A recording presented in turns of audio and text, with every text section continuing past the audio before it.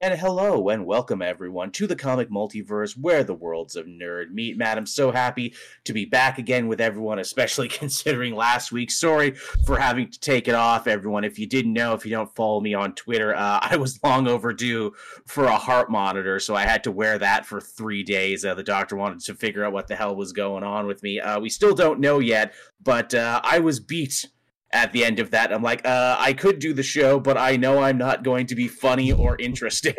So, and I thought y'all deserved better, especially because there was a lot of good news last week, and there's a lot of good news this week. So we're gonna kind of fuse it all together, and you're gonna get the best of both worlds in this one. Yeah, and as you said, it gave us also a chance to watch some of the same TV shows that we'll be talking about a little later on. Absolutely. It gave us the chance to experiment with some stuff, too. Again, for those of you who don't know, the show is officially on Spotify now. As of 2024, people have been asking for it forever, so I finally did it. Mm-hmm.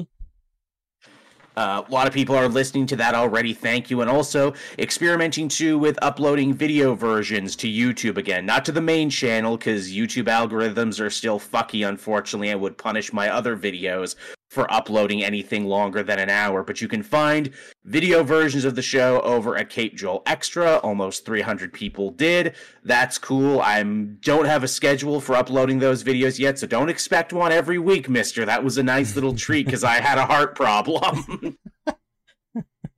So yeah, I don't know when I'm going to start uploading those regularly, but I am, and the hope is that if we get that channel rolling and buzzing along there, then that will become the main podcast channel where maybe we'll bring back a Retro Hero video and maybe I'll start doing interviews again.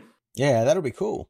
What the hell was I even saying when I started this? Oh yeah, go subscribe to go subscribe to Cape Joel Extra, everyone, if you haven't already. You'll get video versions of the show at some point, though really the best way to see the show is still to see it how you're doing right now, or become a patron, because I promise you will get it as soon as humanly possible. But yeah, so that's what we've been doing. How was your week there, Matt, when we weren't together there? Like you said, we had streamed a lot of the same shows. Yeah, no, it was a pretty busy week for me. I had a pretty full-on week, so I was pretty exhausted by the end of it. But yeah, no, we streamed a lot of the same shows. I'm almost finished Alan Wake 2. Right on. I'm like a chapter and a half until I finish that, so I'm looking forward to finishing that probably tonight or tomorrow.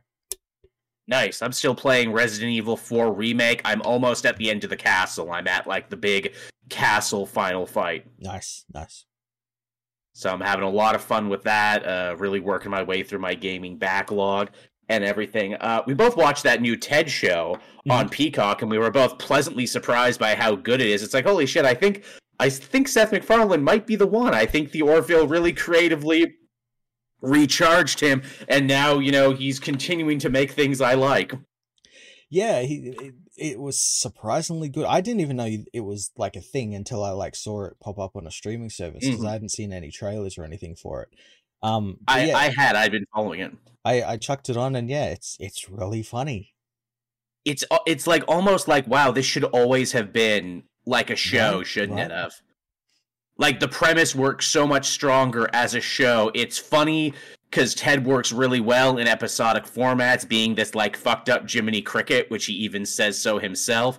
The kid they got playing John is good. The whole family is really well cast. 90% of the cast is just people from the Orville, which is the best part. Yeah, it's just his friends.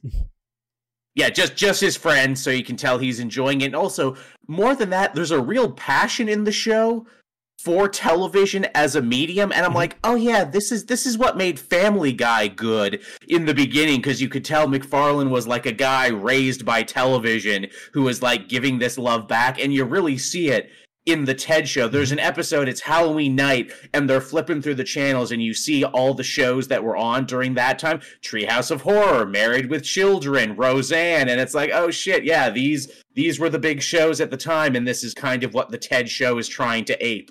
Absolutely, it's like a more mature version of Alf. Yes, very much so. Again, what if Alf was filthy? Yeah. Yeah, and I think it maybe took him so long to do it on TV, maybe because it's now cheaper to do the Ted CGI, because he mocaps Ted on the show. And Oh, I didn't know that. it's probably cheaper to do it now than it was back when they did the movies in like the early 2010s.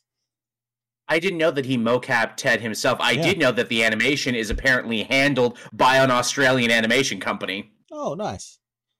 So there you go. So your nation has a part in making this as well. It's also great too because McFarlane did this. He did like the whole podcast circuit, hyping up the show, and people were sure to ask him about, "Hey, Orville season 4, is it happening?" And he said, "Maybe, we're working on it." Maybe this might spur. This could either be like a good or a bad thing, because it could mean that like, oh, people want more Ted, so I'm gonna do second season of that and focus on that. Or maybe it would be like, no, we'll do Orville and then Ted. Well, you know what? I wouldn't put it past McFarlane because he seems to be a very shrewd businessman. He changed his overall deal from Fox to NBC, Peacock, streaming, whatever the fuck it is now. It's so hard to keep all these friggin' companies straight. Yeah. And he made something ridiculous. He made like $2 billion or something, changing his overall deal. So clearly he's not afraid to throw his weight around. And I wouldn't be shocked if he said to like Hulu, Peacock, "Yep, you get Ted season 2 when I get Orville season 4. Yeah. Because that kind of seems like how season 3 happened, because they changed networks, we waited 5 years, and then holy shit, season 3 had so much more money behind it. And you could tell as well when they got to like the big space battles and everything. Mm-hmm. So if he wants to do it bad enough, I would not be shocked if he did it. And clearly he's working with his friends anyway, so why the hell not? Yeah, it's been funny because like he's a guy, he's like works with his friends, he gets these great deals from like broadcasters and stuff, and it's been funny to compare him to Taylor Sheridan, the guy who does Yellowstone and all those shows, where like his shows have like steadily declined, but like they've been getting more and more expensive, and somehow he's costing like Paramount like literal billions of dollars because they're buying him ranches and all this sort of stuff. Course, yeah. And it's like it's really funny seeing him do the opposite. Do Seth do the opposite to that guy, whereas like he gets paid more, but the output is like better. Now it's funny. I was very slow to get into the Taylor Sheridan verse. I really liked his movies that he's written and everything. I did enjoy Lawman Bass Reeves. Did you watch that? I haven't. No. It's pretty enjoyable. It's good. It's Agent Callus. It's Agent Callus from Star Wars Rebels is Bass Reeves. Oh, nice. It's a fun Western series based in some real history. Barry Pepper plays the villain, so he's basically just playing Lucky Ned Pepper from True Grit again. But no, it's a lot of fun. He's really good in it. I think he's producing it. I don't think he's writing it, though, is the thing. I think he handed that off to other people, but I think it is really part of the Taylor version. Because he was, when the SAG strikes happened, he came out and said, like, I don't need a writer's room, because he writes everything. He does, and it shows as well, because he doesn't have other people like going over his work. But yeah, he came out and he was against the strikes and everything. Cause, oh no! Because mainly just because it disrupted his work. That sucks, but I can also totally see it, and I can also see like, hey man, your writing style is really good and really unique. Because basically it's no frills is the thing where it's like I tell dirt simple stories so we can focus on interesting characters is what it's all about, really. King Tulsa, perfect example of that. This is, you couldn't ask for a more simple mobster story, but it's really cool to watch Stallone basically play an aging version of himself. Yeah, that was great, but yeah.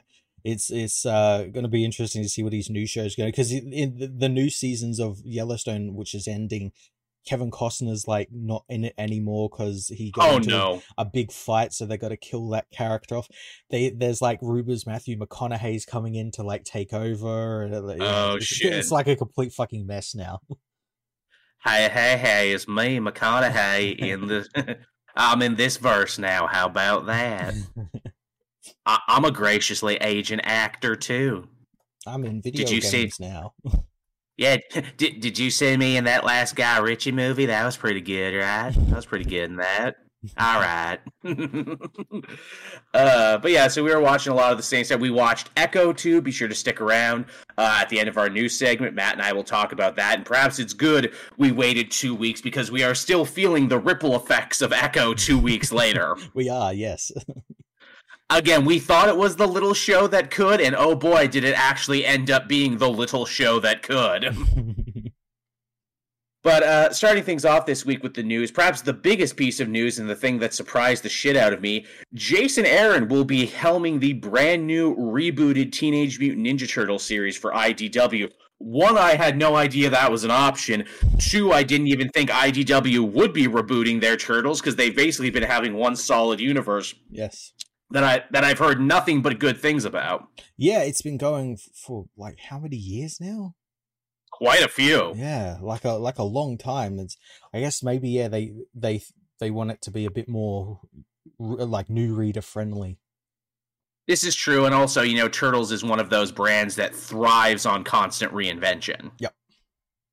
Thrives on constant reinvention, and they have a lot of interesting stuff in multimedia going on because they have, They have the new movies, of course, the new TV series starting soon, that last Ronin video game that's supposedly coming out in the not-too-distant future. Yep. So maybe now is the good time to hit the refresh button on that. And you have to wonder, getting someone like Jason Aaron, is it going to be a little bit more adult? Is it going to be a little bit more, you know, gritty? Yeah, I don't know, because we recently had his Superman, and his Superman was pretty fucking good. And this is true, yes. And it was very much on brand for Superman. So I could see him doing, I mean, maybe they could go away from it, because like the last couple of years, I haven't been keeping an eye on Teenage Mutant Ninja Turtles all that much, but I felt like it was pretty gritty for the last couple of years, like, or more gritty than it usually would have been.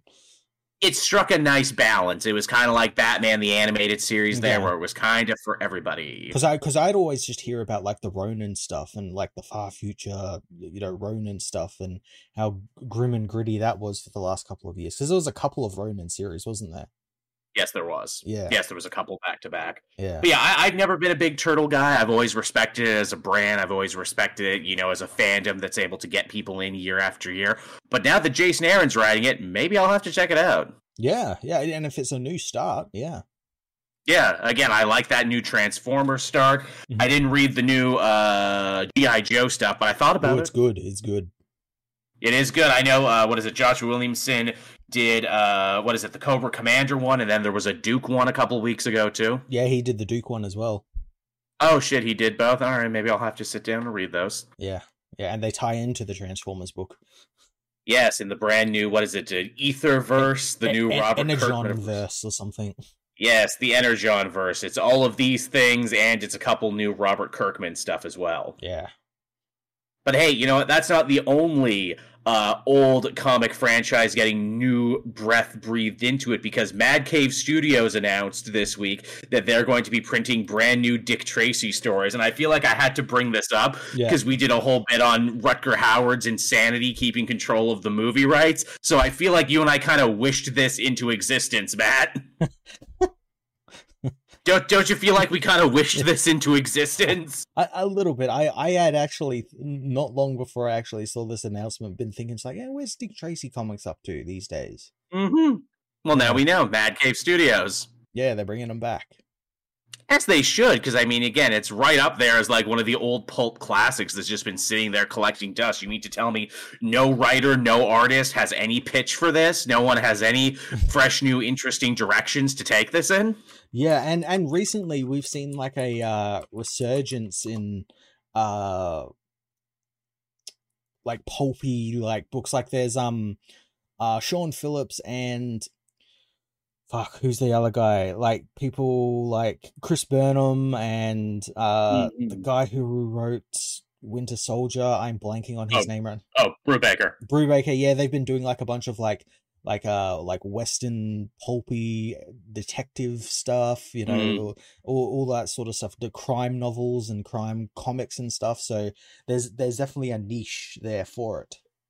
Absolutely. The Good Asian, which was another one, too, from Image as well. So, yeah, it's a good time for pulpy stories to make a comeback. And I mean, friggin' Dick Tracy is the innovator of many of the tropes that we now take for granted. Yep. And as Cowboy in the chat reminds us, here's hoping it's better than that old Dick Tracy game for the Nintendo. Here's hoping reading the book isn't as hard as the game. It's not as punishing. And here's hoping Rutger Hauer catches wind of the comics and gets all weird about it. That's my hope more than anything. That he decides he wants to write one or something because he has a weird sense of ownership over it. As like he owns, quote unquote. Yeah. In another piece of news that could be considered a threat, the Madam Web's movie coming from Sony, we just learned this week that apparently it's set to be the longest superhero film in the Sony Spider-Man Spunkaverse. No. Yeah, doesn't that sound like a threat? Hey, did you see those international posters that look like shit? Well, guess what? It's going to be the longest now. It's going to be 2 hours of that. Yeah, really, Jesus Christ. Because, that was the real problem with Morbius and the Venom movies and surely the Craven movie as well. There's just not enough of it. Because, when I'm sitting in those movies pulling my goddamn hair, and I'm like, man, I really wish there was just 2 more hours of this. Yeah, I wish I could be in here for 40 more minutes. Absolutely. Oh, ChemDog, you're thinking of Warren Beatty. Yes, I was thinking of Warren Beatty, not Rutger Hauer. Different. I'm mixing up my old grizzled actors. Thank you, ChemDog, for the correction. That's why you're here. and yeah, Rutger Hauer is dead. Well, from beyond the grave, he's exerting his control on Dick Tracy, you see. Yeah, his control of Dick Tracy knows no bounds of human, life. Yeah, life, death, the universe, he can control it from beyond the grave. It's one of his powers, you see. You see, Rutger Hauer had many powers. He also had a shotgun. But yeah, so Madam Web, everything I hear about this movie is just fucking hilarious. Like, I can't help but laugh. Did you hear they wanted Andrew Garfield to be the Spider-Man of that particular universe, and then that didn't work out for some reason, so they wanted Tom Holland. But then they realized that because the story of Madam Web is set in 2003, Tom Holland, it wouldn't, fit. And they're like, oh, oops. Okay. I'm like, how do you not realize that when you're writing these fucking films? Yeah, how do you not realize that? And if that's a problem, why are you still making it? Why are you still making it then if you didn't fix any of these problems? Jesus Christ. Again, everything about this feels like an elaborate con. Everything about Madam Web feels like a money-washing scheme, doesn't it? It does, yes. Like, seriously, if they just came out at the premiere and they're like, gotcha, I'd be like, you know what, respect. Well, I know already, the lead actress is, talking about how psychotic it was to film because it was all done on blue screens and whatnot. Oh Christ! Yeah, that's always a good sign when before the film comes out. Oh yeah, absolutely. You'll love to hear it. And I mean, I could tell from looking at the trailer that this looks like a movie that was done in very limited takes. It looks like the actors definitely knew what was going on at all times. He knew my mother. They researched spiders in the Amazon together before she died. I don't know if you knew that, but I really needed to get that stunted piece of dialogue out of my mouth. You know it's bad, and I know I said it before, but it bears repeating. All the same, frothing at the mouth, rage baiting, friggin' anti-fandom grifters that normally have their knives out whenever there's a brand new anything starring a woman in the nerd sphere. Notice none of them have any shit to say about this right now because even they don't feel threatened by Madam Web. And they're fragile as fucking tissue paper, and they're like, but Madam Web doesn't need us kicking it when it's down. Yeah, well, they know it won't get them clicks. If they go like, Madam Web is shit, everyone just go, yeah. Okay, we're going now, yeah. Yeah, bye. Again, even they know that no one could even, feign interest in this, and so they are also not feigning interest in it. But it is interesting, Matt, what's going on in the world of the Daredevil show. Again, after Echo aired, everyone was shocked and surprised, but probably shouldn't have been, when it was announced that Foggy Nelson and Karen Page will be set to return in Daredevil Born Again, despite the fact that before they took the show back to zero, it was a big deal that they were not. Not only were they not returning, but it was apparently evident that they were killed off-screen before the show started. Oh shit. Yes. That seems petty. Yes, yeah, very. But thankfully that didn't need to happen anymore because, hey, what a difference a day makes, and what a difference does, the positive general reaction to Echo and the Daredevil characters and indeed the Daredevil verse make. Didn't they make a big deal too of they're like, oh, it's finally in canon now, the Daredevil Netflix show. And I'm like, wasn't it always? Yeah, I always thought it was. Yeah, it was. I mean, freaking Matt Murdock is in that Spider-Man movie. He's there. Yeah, he's in She-Hulk. They use his theme song from the Netflix show in that show. Yeah. Kingpin is in the Hawkeye show. I assumed it always was canon. But of course, Multiverse is TV. You could be like, yeah, it's in continuity. Like, those characters exist, but they're not like 100% the characters from the Netflix show. And even watching the Echo show, there's a couple things where I'm like, does this take place in the timeline of events, and shouldn't Wesley be here? And like, okay, you know what, it's fine. I'm not gonna pull the strings on that sweater too hard, because you know what, comics don't even get that shit right 100% of the time. Yeah. I'm just too mesmerized by Vincent D'Onofrio's performance right now to care, and I'm too hyped for this fight scene. So I'm not gonna ask too many hard questions. It's the definition of don't look a gift horse in the mouth, or in this case, don't look a gift devil in the mouth in this case. Look, you got the best of both worlds. You got a cool new Daredevil show, you got crossovers, and you're going to be getting his supporting cast back. Yep. It's literally win-win for everybody. Yeah, exactly. You got everything. I think the new retooling of the show is going to have less episodes than originally, because originally it was like 18 episodes, which even I thought was quite long. Yes, it was something quite excessive, and Christos Gage, who was writing on the show, pretty well-known comic book writer, also writes for, like, Law & Order and everything. Mm-hmm. He said where it's like, yeah, you know what, even I wasn't 100% sure. I had written, like, 4 scripts for them that were in production, and, like, Matt didn't even put the costume on once. It was very, like, legal procedural heavy, could work. Which, like, could work for Daredevil. I'm not going to sit here and say it couldn't work, but, like, really, 4 of 18 where he doesn't even put on the costume and it's all just Law and Order stuff? I mean, okay. Yeah, it sounds like what, like, kind of She-Hulk should have been. Yeah, right, but wasn't. Yeah, but I think it's been cut down to, like, 13 or something. So, like, a nice, manageable season. Which is perfectly fine, because as we'll talk about with Echo, that was fine, and that was a perfect length for the story they were telling. Mm-hmm, mm-hmm. In fact, it was so breezy and so much to the point when I sat there and watched it. I'm like, you probably could have done this as like a 2-hour special movie 2-hour on movie. Here. Yeah. Like you probably could have made like a really strong movie out of this if you wanted, but also I can see why you did 5, because you got to work in more flashbacks and everything, because that tied to the bigger story of them changing the powers and like, oh, we're all echoes of our past and our ancestors. And I'm like, okay, you're kind of making it work. Making it work, yeah. You're making it work here. Again, I'm not going to get too pissed at you here, because it seems like you did actually try and buckle down and try and make the most of this. And also, it means we get to, like, spend more time with the cast, and the fucking cast of that show was great, because it's just, hey, here's every hardworking native person in Hollywood right now. All of them. Yeah, you've seen them all before, and here they are all in one show.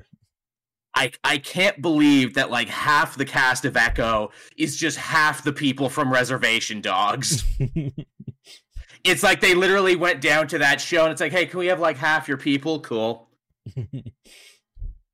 But yeah, we'll talk about Echo later when we get there. More good TV news here. Despite what a lot of alarmists on the internet would have you believe, Ahsoka Season 2 is going to be a thing. It's going to be a thing, yeah. I mean, of fucking course it was going to be a thing.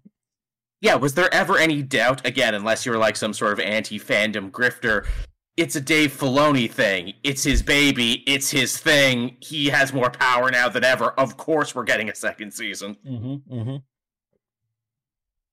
Did you miss all the stuff that was unresolved at the end of Season 1?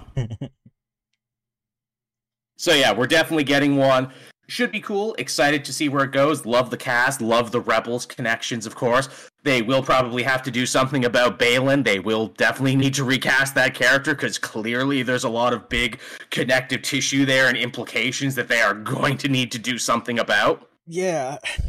I hope they do actually recast and like don't just breeze over his story, or I don't know, God forbid, try some fucking deep fake fucking thing. Yeah, let's not do that again. Let's respect the dead. Yeah, just Again, just there's recast fuck, what's the guy's name? Graham McTavish. He played the gunslinger in Preacher. ooh, yeah, he was good. Yeah, he looks kind of like Ray Stevenson a little bit as well. Or can we get the actor who replaced Ray Stevenson in Thor when they replaced him in The Warriors 3 and people didn't notice? They didn't replace him. He's one who didn't get replaced. Oh, right, he's the other. Yeah, because you couldn't replace Ray Stevenson. Zachary Levi replaced the guy who played whatever his character's name was. Yes, well, definitely don't get Zachary Levi to replace him, please. No, he's probably begging David F. Sandberg for a job in that Until Dawn film he's making.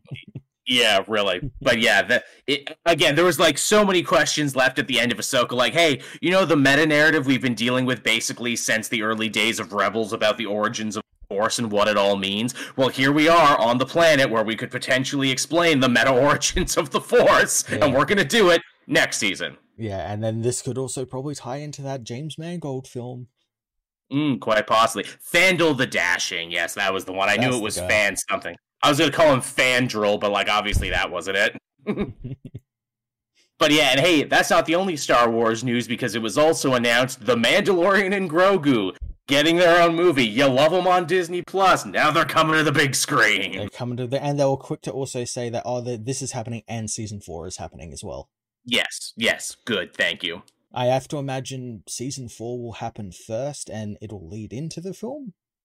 Yeah, I imagine so. Also, man, what are they going to do for a movie? Because it felt like the show was really unencumbered to do whatever the hell it wanted. So you figure if they're moving it to the big screen, it's got to be because they have something, big left in the tank. Is this going to be the big one? Is this going to be the one that ties Thrawn and Rebels and everything else together? Is this going to be the big one? I don't think it's going to, because that's Dave Filoni's film that's going to be doing right, of course. This one's directed by Jon Favreau, but I have to imagine this would be like similar to like a part 1 to that, where it'll lead into that.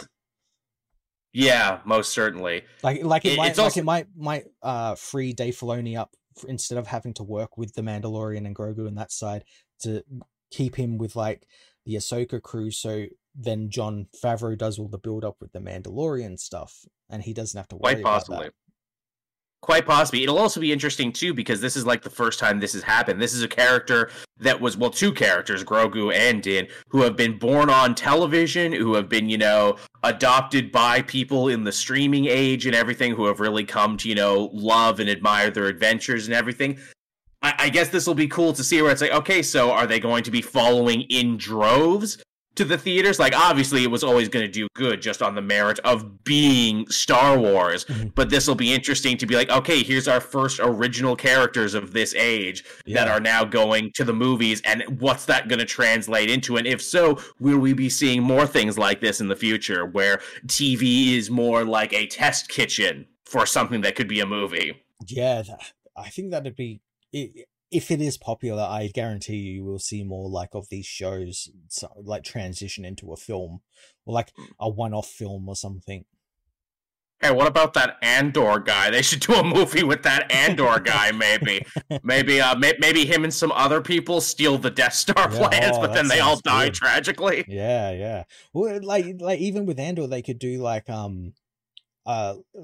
in the same vein, like more stuff to do with the Rebel Alliance. Like in the comics at the moment, there's a group that Charles Soule made called the Pathfinders, who are like spies, like spec ops spies for the rebellion. Just do a movie about them. Cool. I thought you were going to say they should just re-release Rogue One, but call it Andor the movie and see if anyone notices. Andor Rogue One. Oh my god, could you imagine the fucking brass balls that would take? You loved the Andor show, now you love the Andor movie. And it's just got like some deleted scenes put back into it. Yeah. It's like when they did Endgame, when they re-released Endgame in cinemas with that Hulk scene where it's like not completed Hulk CGI and it's just terrible. Andor, the special editions coming soon. Yeah, K2 blinks now. Oh shit, man. That's what we need. That's what we need, ma'am. I'd see it 9 times. Yeah, that's the problem with having such a cool, interesting show be a prequel for a character who we know ultimately doesn't make it.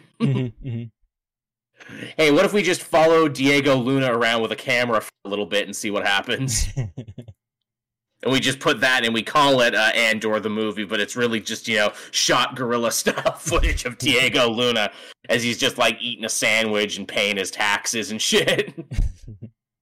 And then it ends with him finally seeing me and be like, what are you doing? Great movie. Smash cut. The end.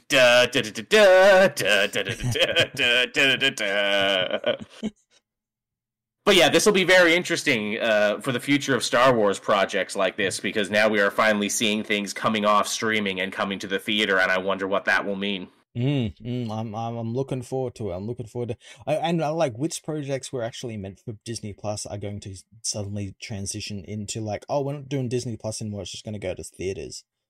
Right, because that kind of seems to be the way things are blowing, where it's like, okay, all of us legacy networks and everything, we put way too much faith in streaming, and we kind of got bit, and we kind of got caught lying about numbers and everything, and like, regardless of quality, we're putting out too much for people to watch. We kind of need to put these back in theaters again. Hey, what is it? Maybe that Jude Law thing should be a movie. Maybe that Sith Sisters thing should also probably be a movie now. Maybe we should make movies again. Because I know you and I had this conversation for a while where it's like, well, we love all these Star Wars streaming shows and we think it's super cool to get to live in this world and see different sides of it and everything. At the same time, it's like, you're going to have to start making movies again, right, guys? Because like, this was a movie franchise. Yeah, I kind of miss going to the cinemas in December, midnight screening of a new Star Wars film. Right. Oh, yeah, then there's that Lando show from, what's his name? That still Donald Glover. Might be a thing. Yeah, and like, it was supposed to be a show, then it was supposed to be a movie, now it might be a movie again, and they don't seem to know what it's going to be. Yeah. There's also, it's definitely going to be a show. It's, because I think it's been filmed, it's called A Droid Story. It's like, I think it's like a CGI quasi-live action stuff to do with like C-3PO and all that sort of stuff. Well, that could be cool. But yeah, I don't know what the fuck's happening with that, because that was announced ages ago. Right. Huh.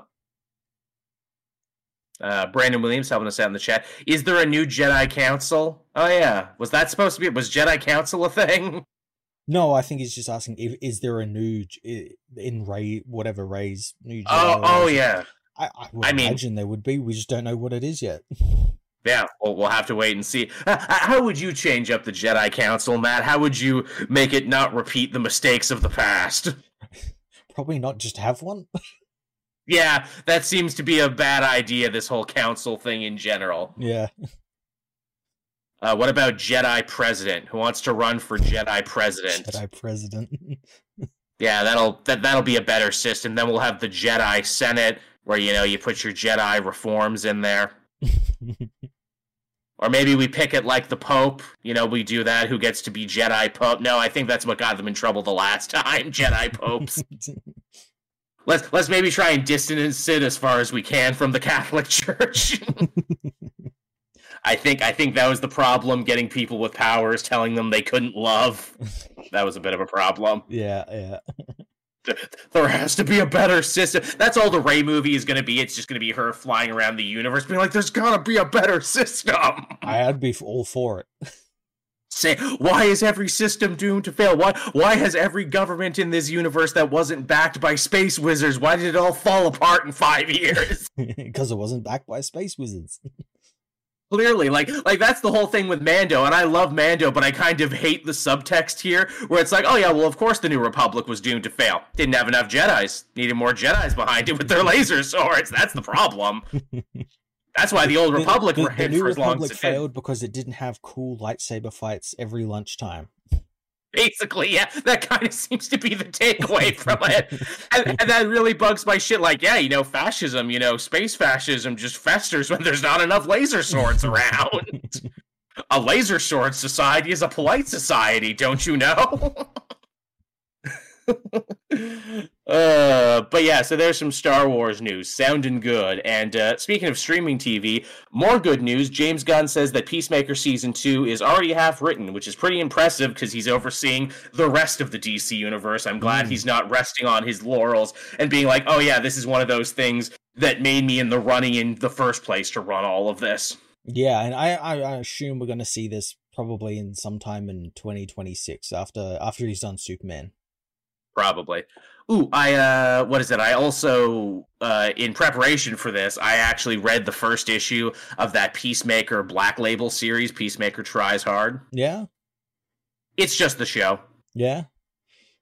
It's just the show. It goes for even lower hanging fruit, and I should hate it, but it's genuinely a lot of fun. Nice, nice. I know in his most recent appearance in Beast World, I'm like, that's the first time I've seen him where he's basically just been John Cena. Yeah, he's just John Cena. Murders Chunk's fucking family and then tries to apologize for it. Yep, he's just being John Cena now, which is fine by me. It works. Here's a character who didn't do shit for decades. Now he can just live on as John Cena, and I'm fine with that. Yeah. Hustle, loyalty, peacemaker. And I guess with that, we can talk about Echo before we talk about what we read this week. Obviously, it debuted last week. I got to watch all 5 episodes in one sitting because, it's just that kind of show. It's a real breezy kind of watch, and I can see on one hand, why obviously so many people are reacting so positively to it, and also why Disney Plus was kind of fucking scared of the show and why they dumped it all at once. And I think it's for completely superficial reasons. It's, oh no, we cast a deaf mute woman in the lead. That means there's long stretches with no talking. But it works. And it does. In fact, it's really clever how the writers get around that using text, using advanced technology, using just looks and sign and everything else. And it looks like the actors are committed to learning sign. Yeah, yeah. In fact, hey, it becomes a big story point later on that Kingpin doesn't learn sign. Yeah, because it's not a business deal or something to do with his business. He doesn't give a shit.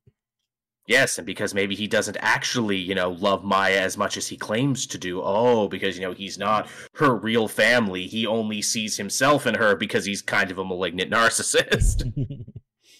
Tevya, any opinion on Ultimate Spider-Man being a success? We'll talk about that when we talk about comics this week. We'll look in that direction because obviously it's kind of a big deal. Yeah. But yeah, the Echo show, basically, it's exactly what the trailers promise. It's Echo fresh off the end of Hawkeye. In fact, they use, massive chunks of the Hawkeye show in this. That first episode is like half like flashbacks to the Hawkeye show, really. Which is hilarious, but it also totally reminds me of comic books where it's like, look, you probably didn't read this book, so here's just an abridged version of it. We don't know if you watch the Hawkeye show or not, but we don't want it to stop you from watching this because you heard Daredevil and Kingpin are in this. So here's just huge chunks of shit we shot for Hawkeye in this. That first episode is actually really clever writing too, because hey, it's Maya's life beginning, during, and after the events of Hawkeye. I'm like, oh, that's actually really hard to do, and you actually do it.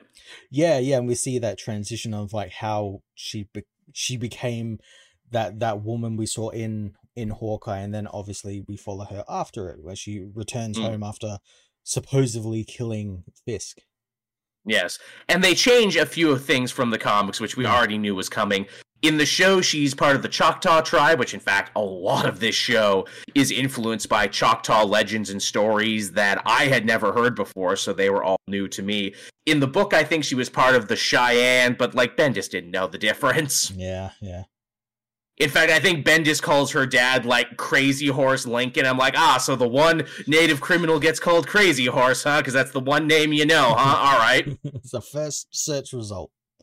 First search result. That's why I think her brother, or his brother, gets called Black Crow Lincoln in the show. I'm like, fair enough. Also, in the book, she gets Lopez from her mother, but in the show, her dad and brother's last name is Lopez. Yeah.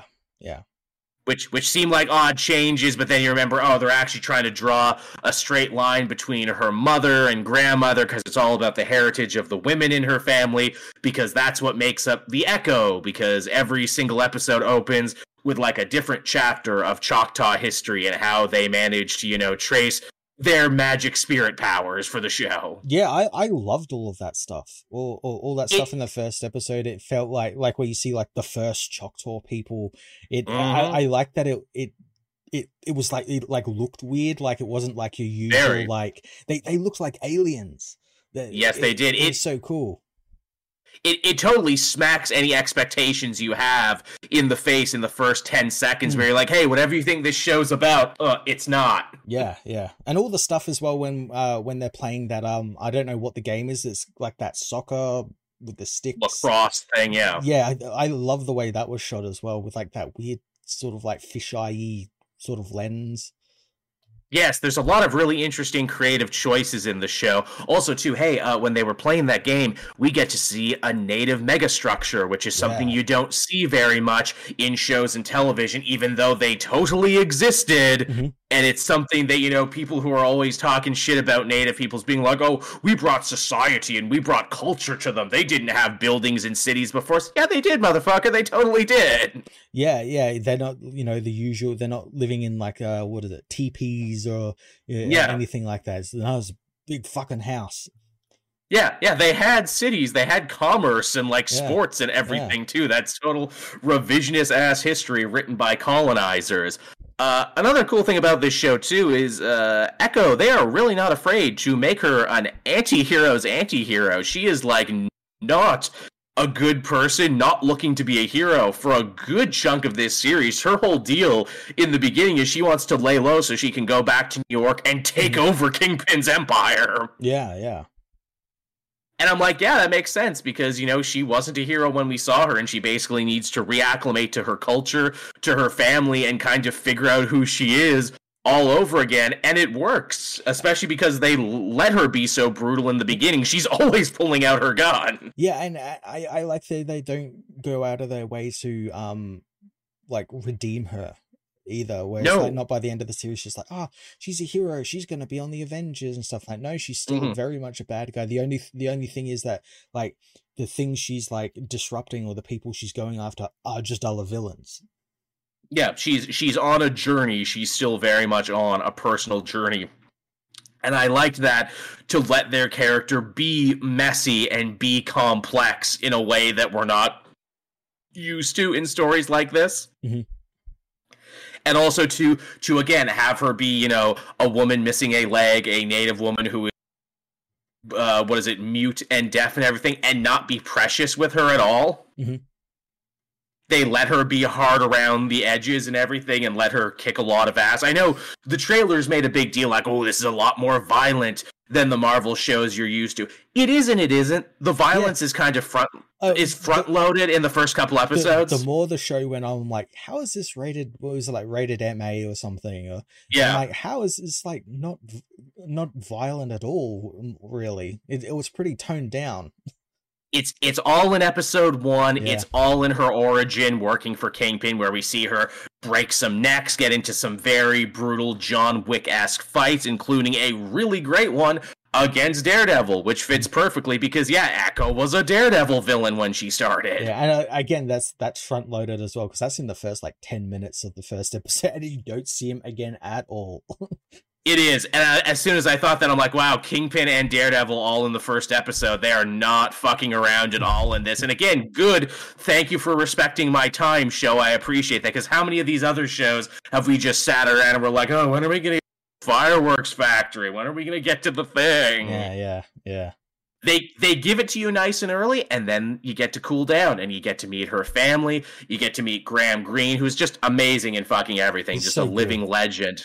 Oh, so good as her grandpa. You get, Biscuits, who's probably one of my favorite new comedy supporting characters. Is that just because he, looks like us as well? Yeah, that probably helps. Where I'm like, average Marvel enjoyer, everyone here. It's us.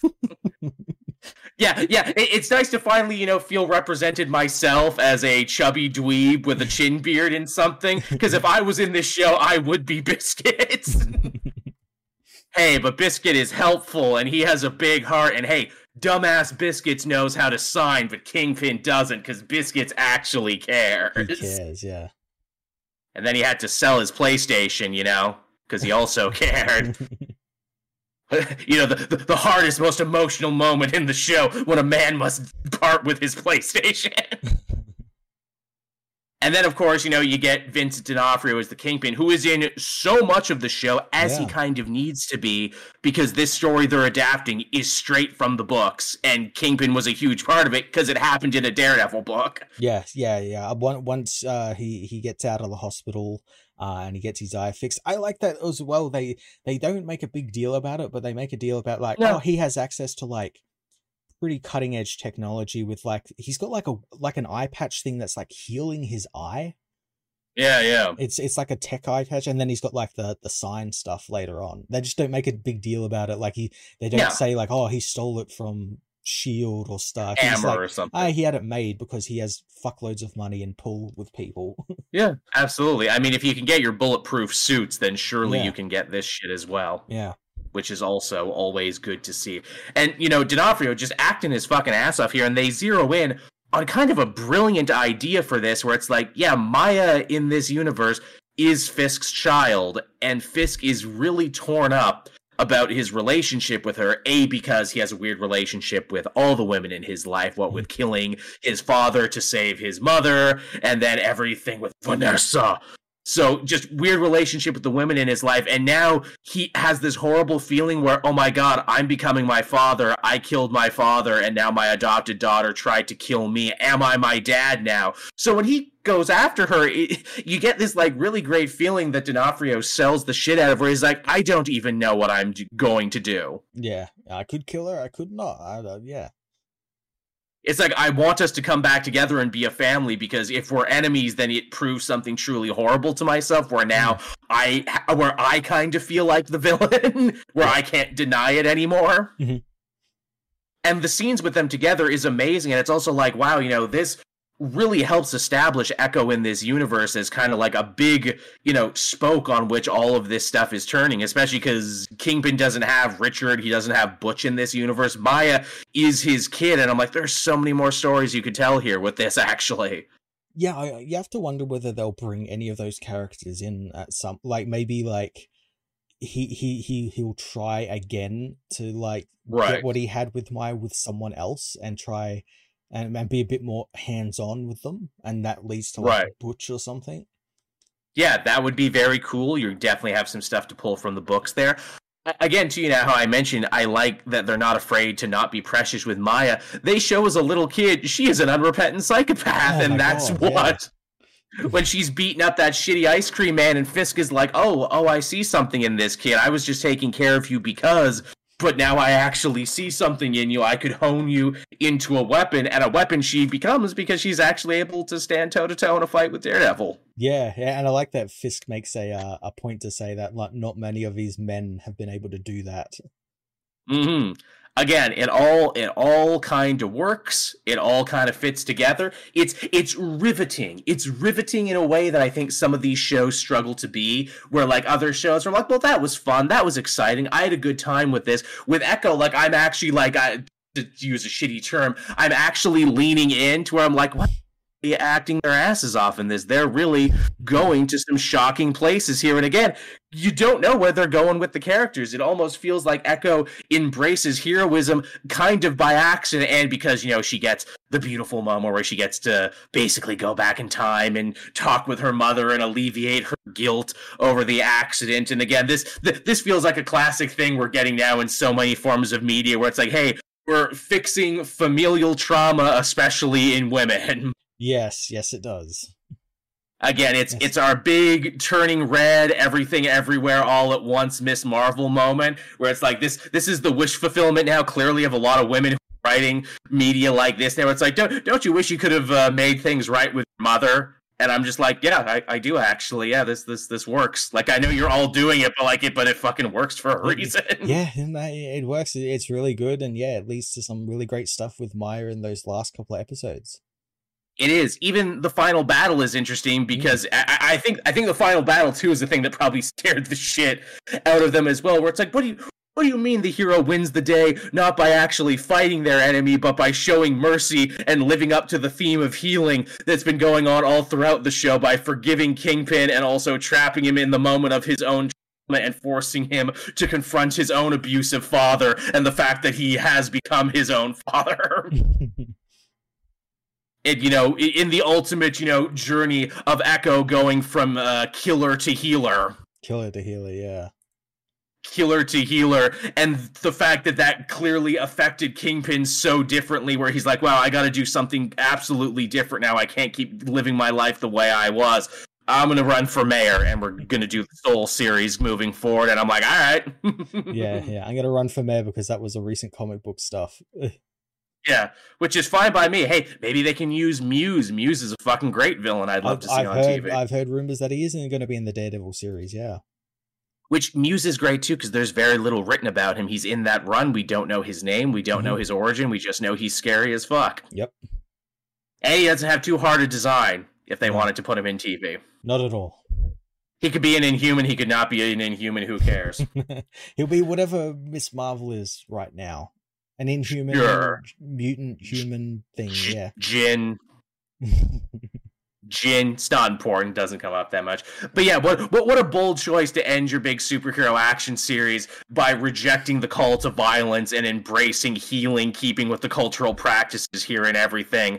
And when I watched that, I'm like, this is going to piss off people who are paying attention, I can just tell. Yep. Now I saw one of those fucking grifter channels were like getting all upset because they thought that Maya being, a deaf mute woman who has a prosthetic leg and is of color is coming to be a new hero in Marvel, and they're like, oh, this is the state of Marvel. I'm like, this character has existed for over a decade.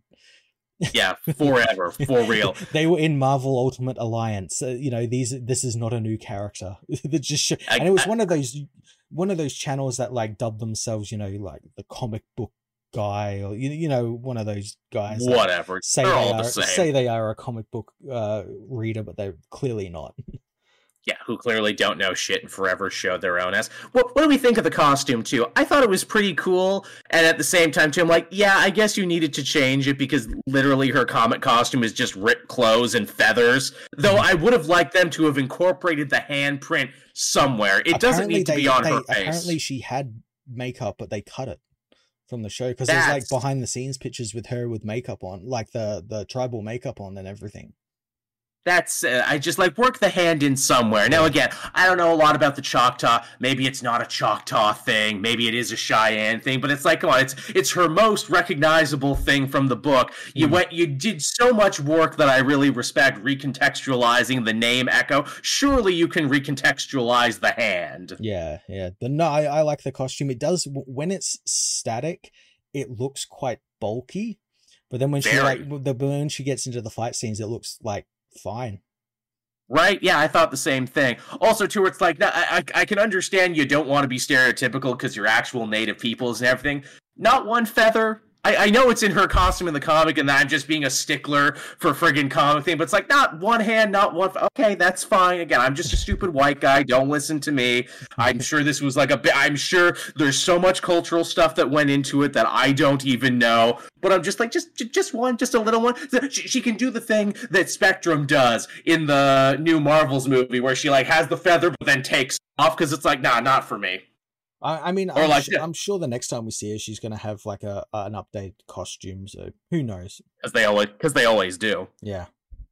Because you sell more figures that way. Yeah. Again, you always got to update it. But yeah, Echo was very cool, and seeming by the general reaction, a lot of people really dug it because it was easy to digest, easy to binge, and was, anchored by some truly amazing performances, both from Maya herself and, of course, the return of Wilson Fisk Kingpin, who is just good at everything to the point that I think that's changed so many things at Marvel TV right now. It's like, oh, people like Daredevil, huh? We should do more Daredevil things, probably.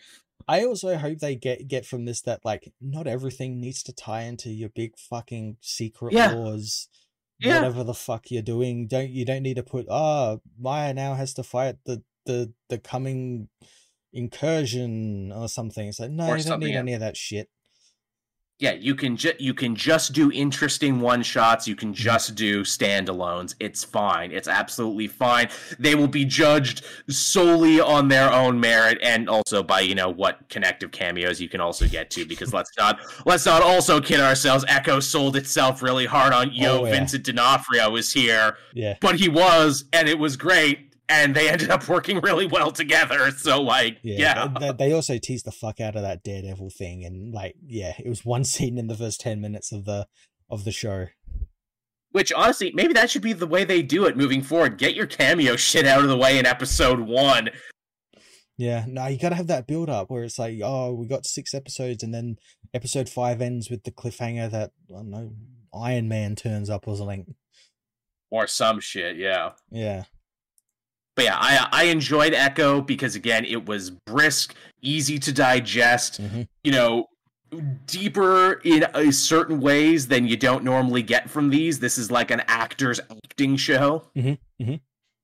So that's pretty good. You know, let's not be afraid to do more of these. You have a lot more street level characters who probably don't need whole movies or don't need 8 episodes. So, you know, let's keep this Marvel Spotlight thing going. Do you think this will also warm them to the idea of like dropping multiple episodes at once?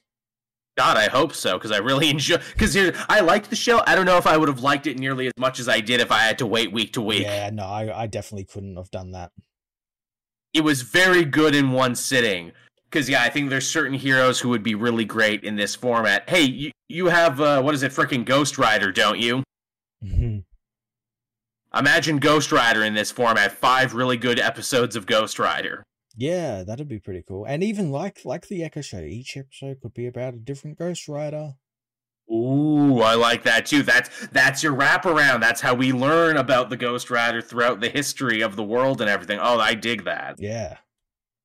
Hey, when you eventually decide to do Iron Fist again, hopefully with a new actor, this would also be really good in 5 episodes, because it means you can't fuck around with extraneous side plots, which was always my problem with the Netflix era of Marvel shows.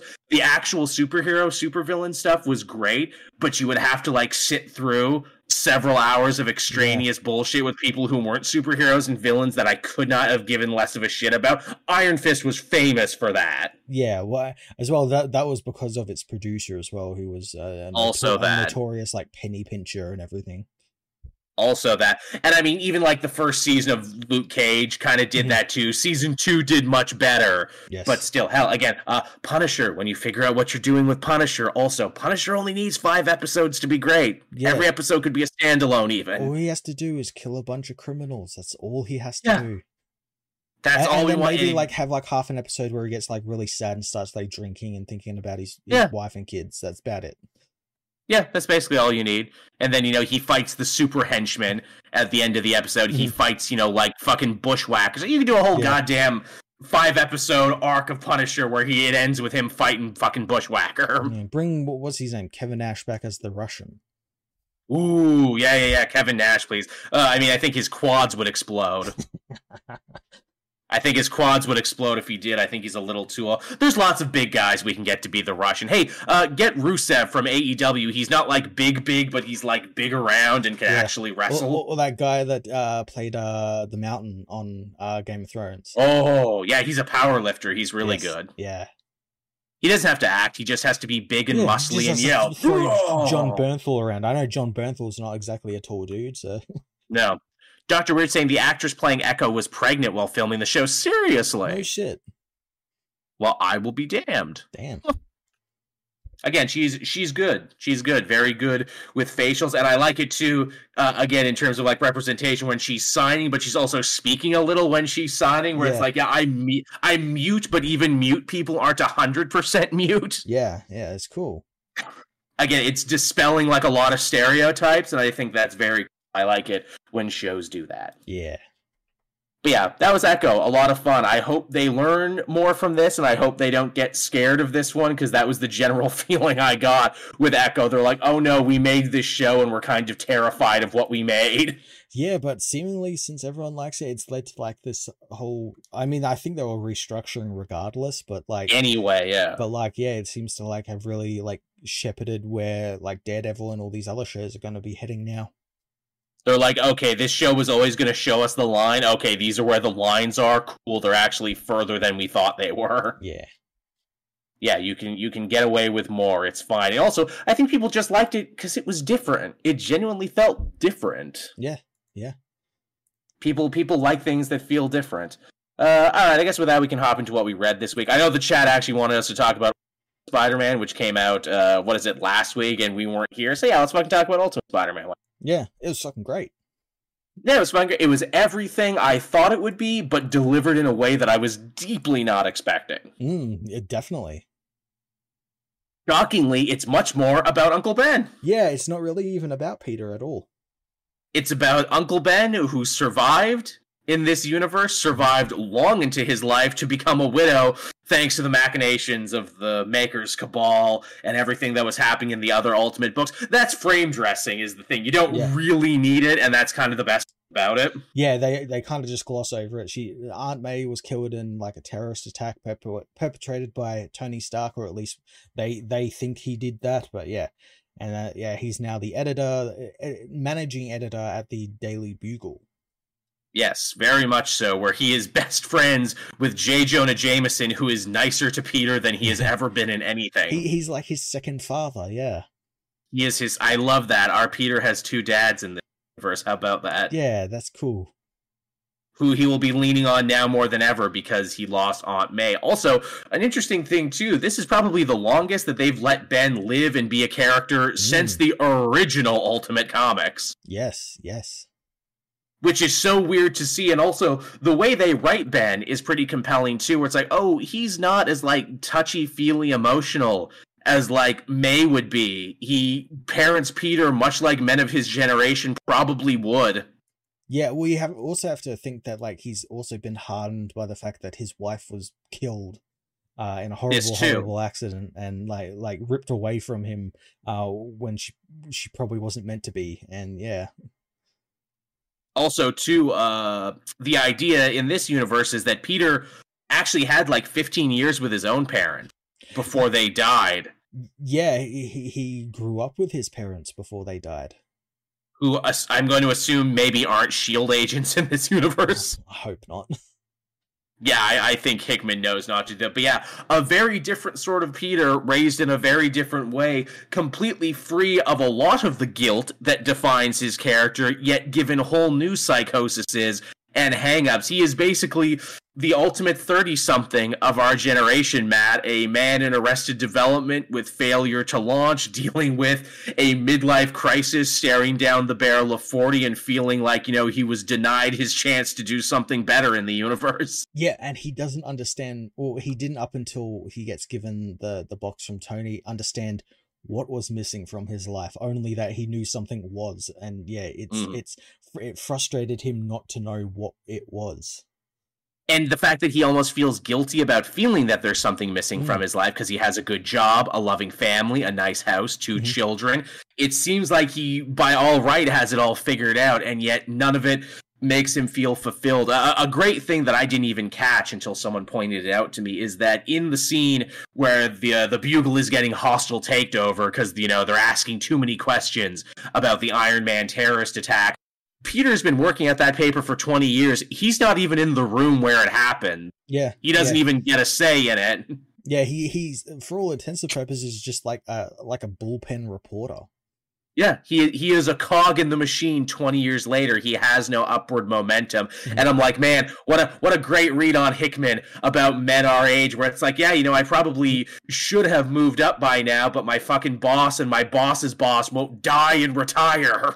Another really interesting thing I honed in on was the fact that this Peter, we're not showing it at all this episode, but he doesn't seem to have the same sort of technical know-how as other Peters. He doesn't seem as, I wouldn't say he's not as smart, but he hasn't shown us that he has an interest in science and, stuff like that. We know, what is it, from the other Ultimate story, he did go to the science fair the day he was supposed to be bitten by a spider. When he was in high school, yes. Yeah, so maybe at some point he did, but clearly something changed to where, is he even a genius in this world anymore? I don't know. Yeah, that's really exciting.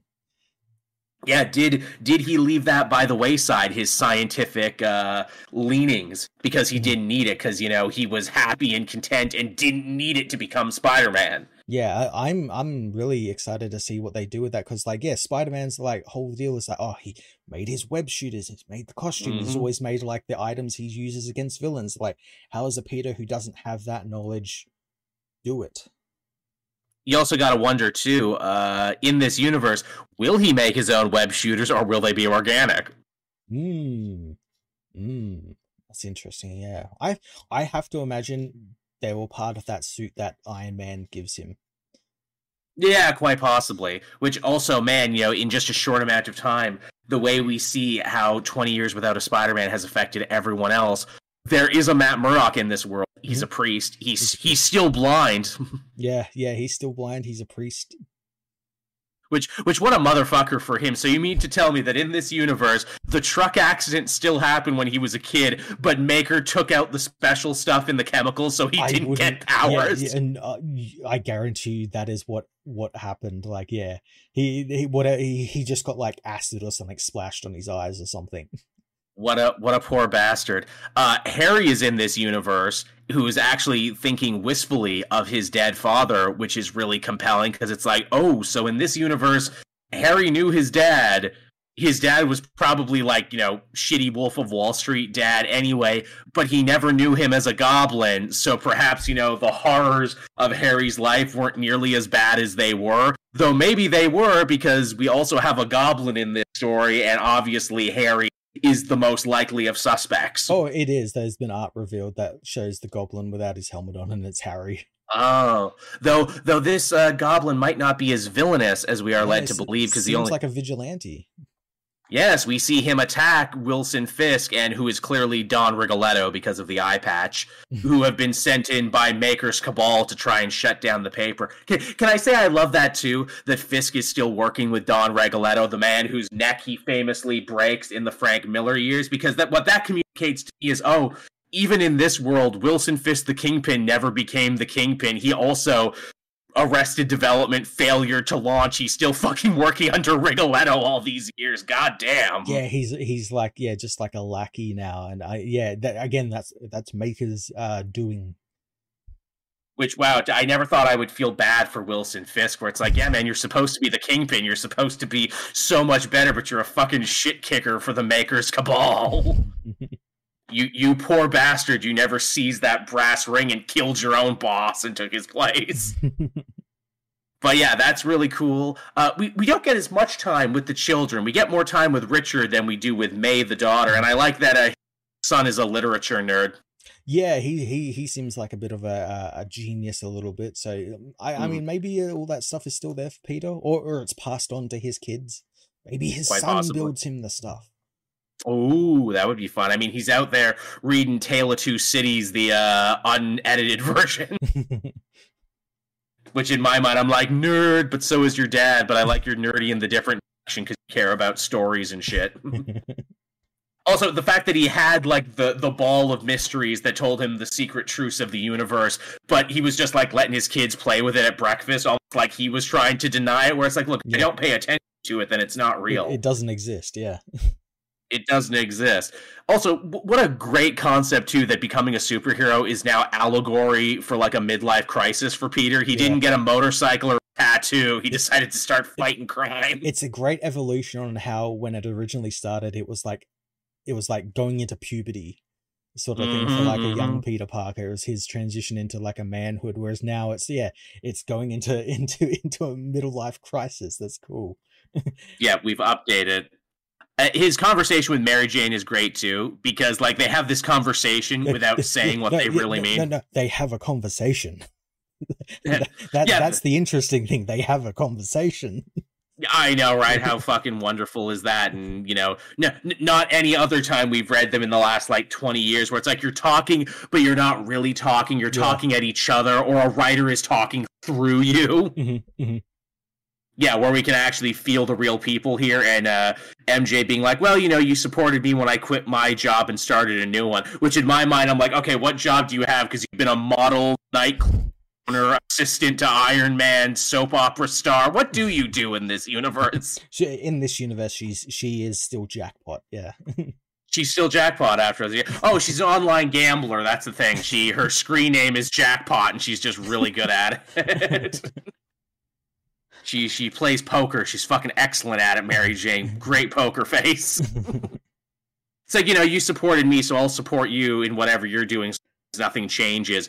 between you, me, and the kids. And I'm like, oh, what an interesting spin on with great power comes great responsibility. Because it's like, you have so much to lose now, Peter. Is it more responsible for you to do the hero thing and, try and put back into the world that was taken, or is it less responsible to put your family and everything you've built in danger just because you're all in your feelings? I know, it's so good. It just kind of works, so doesn't it? Like, clearly Hickman thought about this, put in the work, and clearly people are responding to this in droves. We can tell just anecdotally from our own videos where I'm seeing people comment who have never commented before. Yep.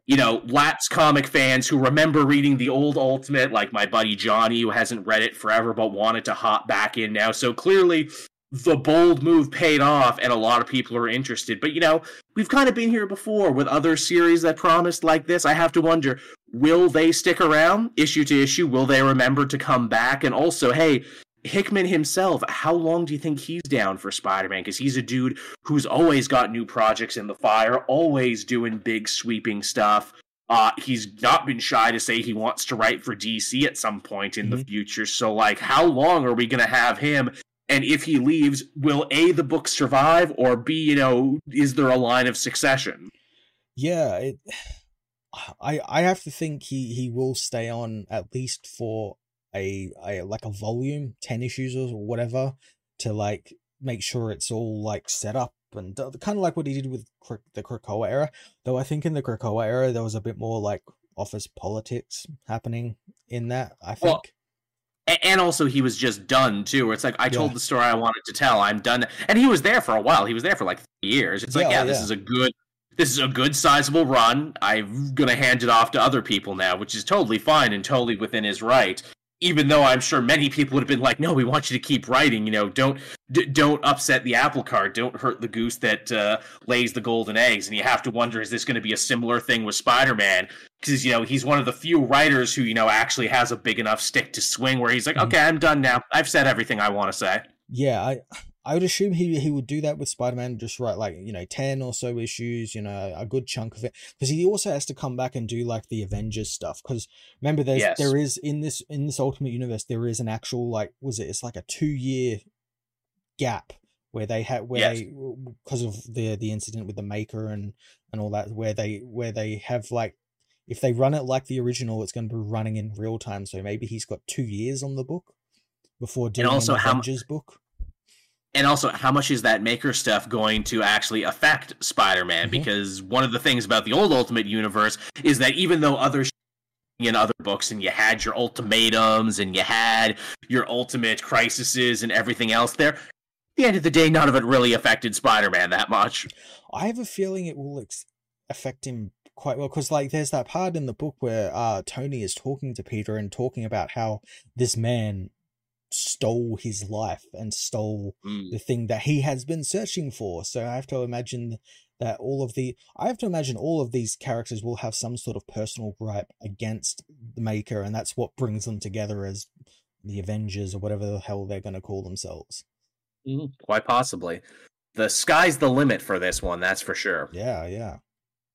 All right, so there's Ultimate Spider-Man. Everyone can't say we didn't shortchange you on that one. I know a lot of people wanted to hear our thoughts on it. And honestly, I could fucking talk about it forever because there's a lot of great stuff to theorize about. So good. I can't wait for the next issue. He's fighting Shocker next issue. Which, of course, makes sense for Shocker to be the first villain for him to fight. Yeah, it's going to be cool. And I like his costume. It's all Spider-Man's costume is just all black. Yep, no logo, no nothing. He hasn't decided on anything yet. Yeah. They don't even use the word Spider-Man, which, because I don't think he's going to have a career as a wrestler in this, how did he come to the name Spider-Man? How did he arrive at it, I wonder? I hadn't thought about that. Yeah, because they actively go out of their way to not say the word Spider-Man once. I mean, It could be pretty obvious, where it's like, I'm a man, I by a spider, Spider-Man. Yeah, I have to reckon maybe one of his kids comes up with the name. Yeah, that sounds about right. That sounds like a kid. Even the costume seems like something a kid would design. Or they'll do like the Superman Daily Planet thing where like Ben Parker will come up with the name and put it on the front of the paper or something. Also, hey, wouldn't it be interesting in this universe? What if Ben thinks Spider-Man is a threat and a menace, but JJ thinks he's cool? See, I had this theory because like they make a big point about in the book that that Ben knows Harry and like Yes. knows the Osborns. I had a theory that like, oh, maybe he's like bankrolling Harry's turn as like the Goblin because he's targeting Fisk and all these people that like kind of wronged him and everything. I could Yeah, see it Ben's happening. enemies are the ones under attack. Yeah, if that keeps happening. Yeah, and make Yeah. Ben a villain. Ben becomes the Goblin.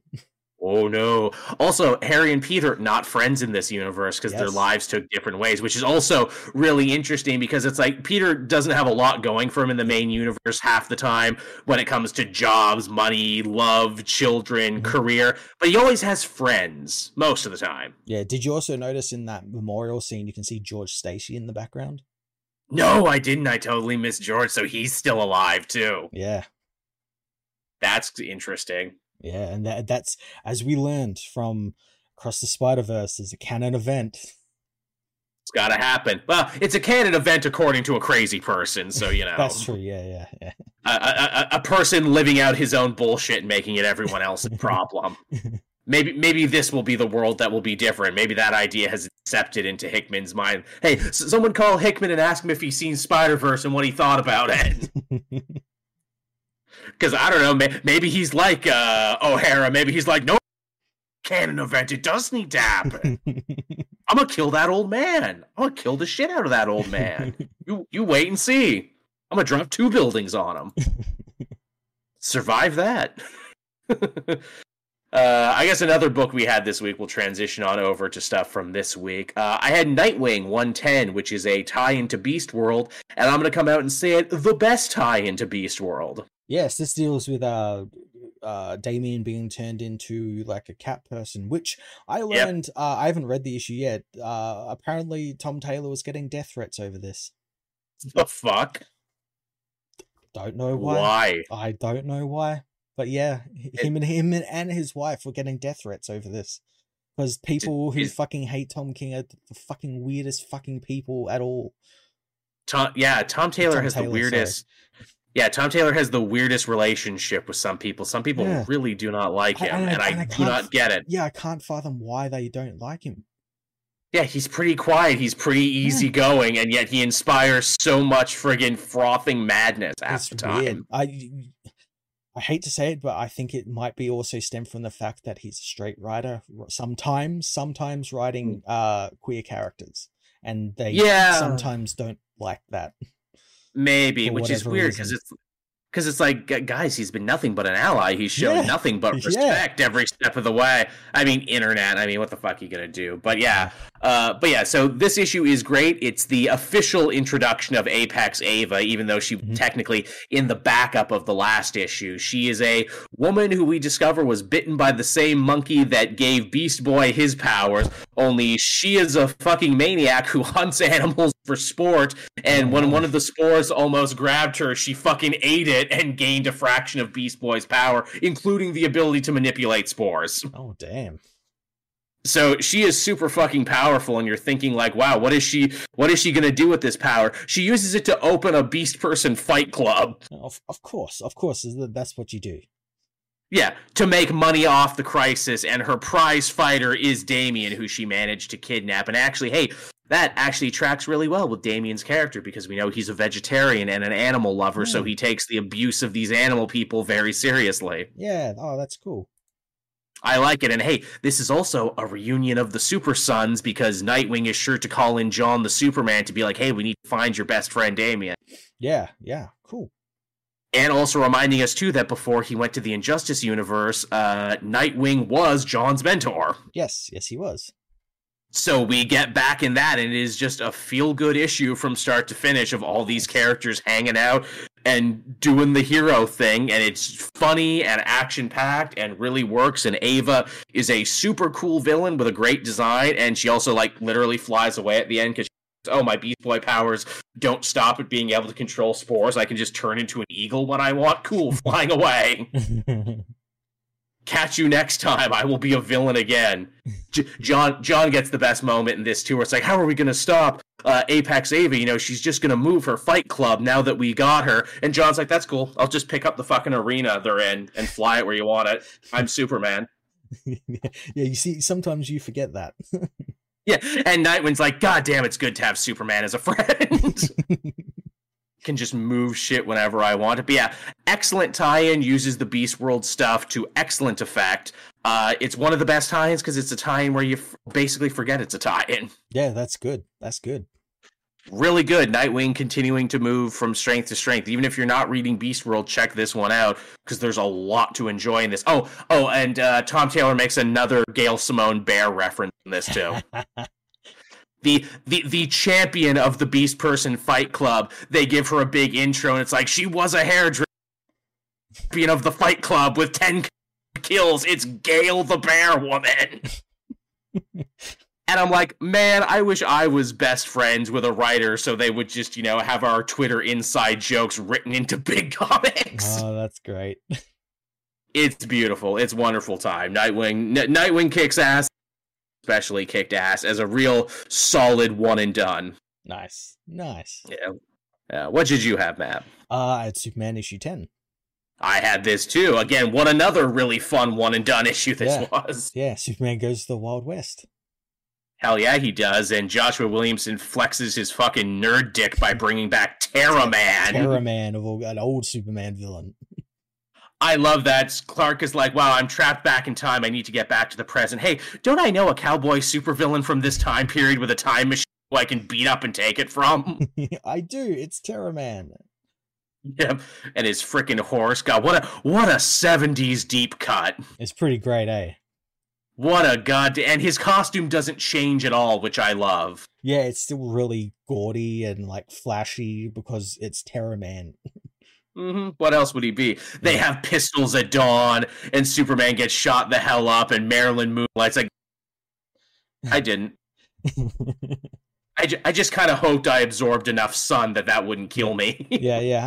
I always just use my smile and my cape to like make villains underestimate me, and it works every time.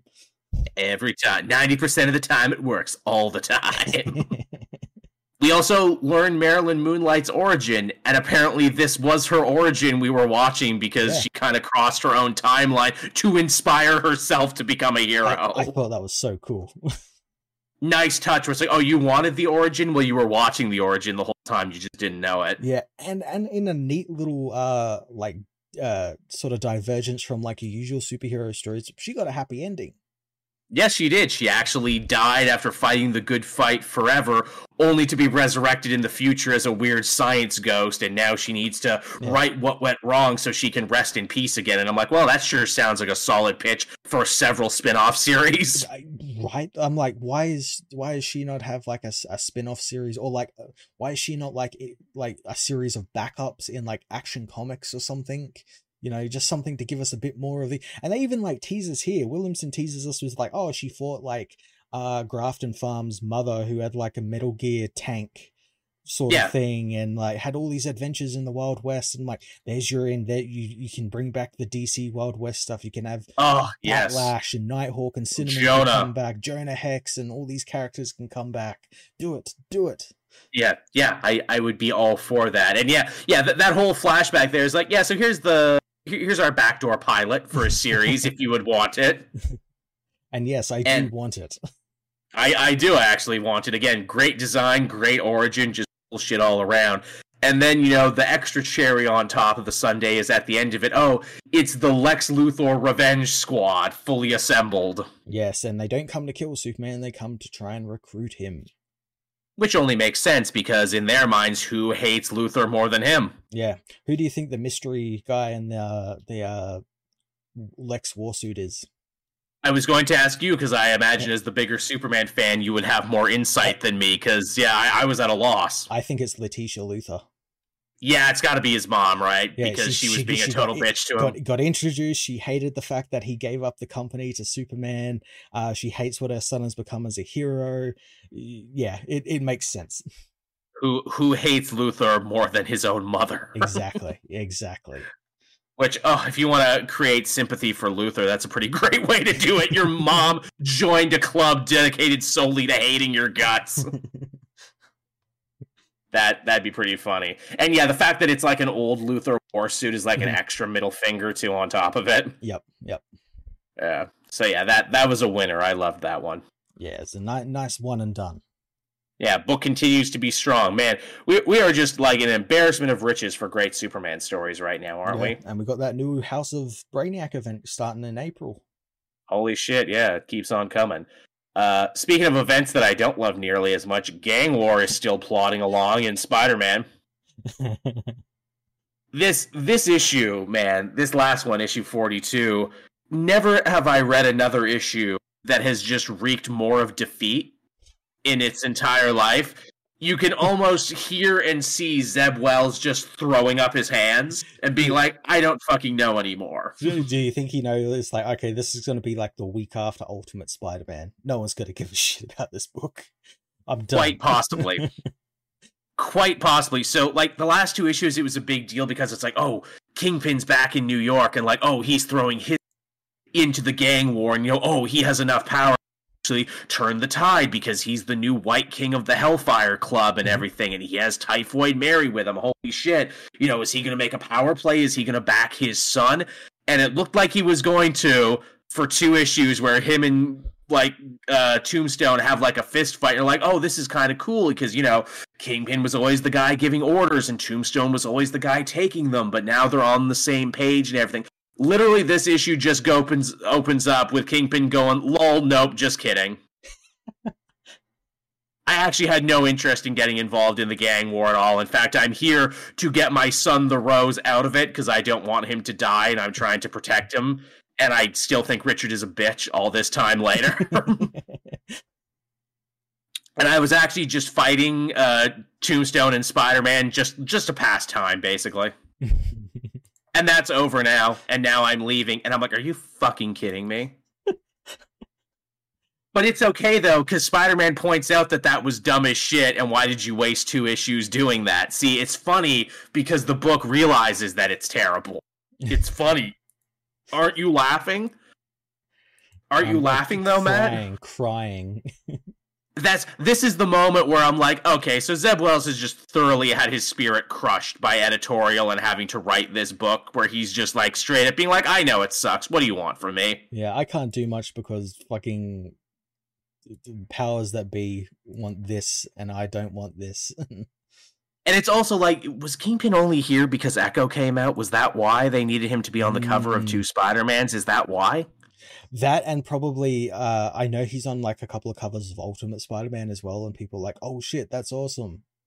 Yeah, I didn't even think about that at the time. I'm like, is he only here because of that? Yeah. But yeah, long story short, Kingpin's plot went nowhere. Richard is gone, so now the last 2 standing are Beetle and Madame Mask, and they have a really unnecessary, we're not so different, you and I moment. And I'm like, yeah, man, I know they're not so different because I actually pay attention and everything, and I could see the parallels you were writing before, Zeb Wells. Why are you stopping the story to tell this? And I'm like, oh, right, because you've totally given up now. And now you've given up on subtlety, too, explaining a thing you didn't need to explain because you actually wrote it good previously.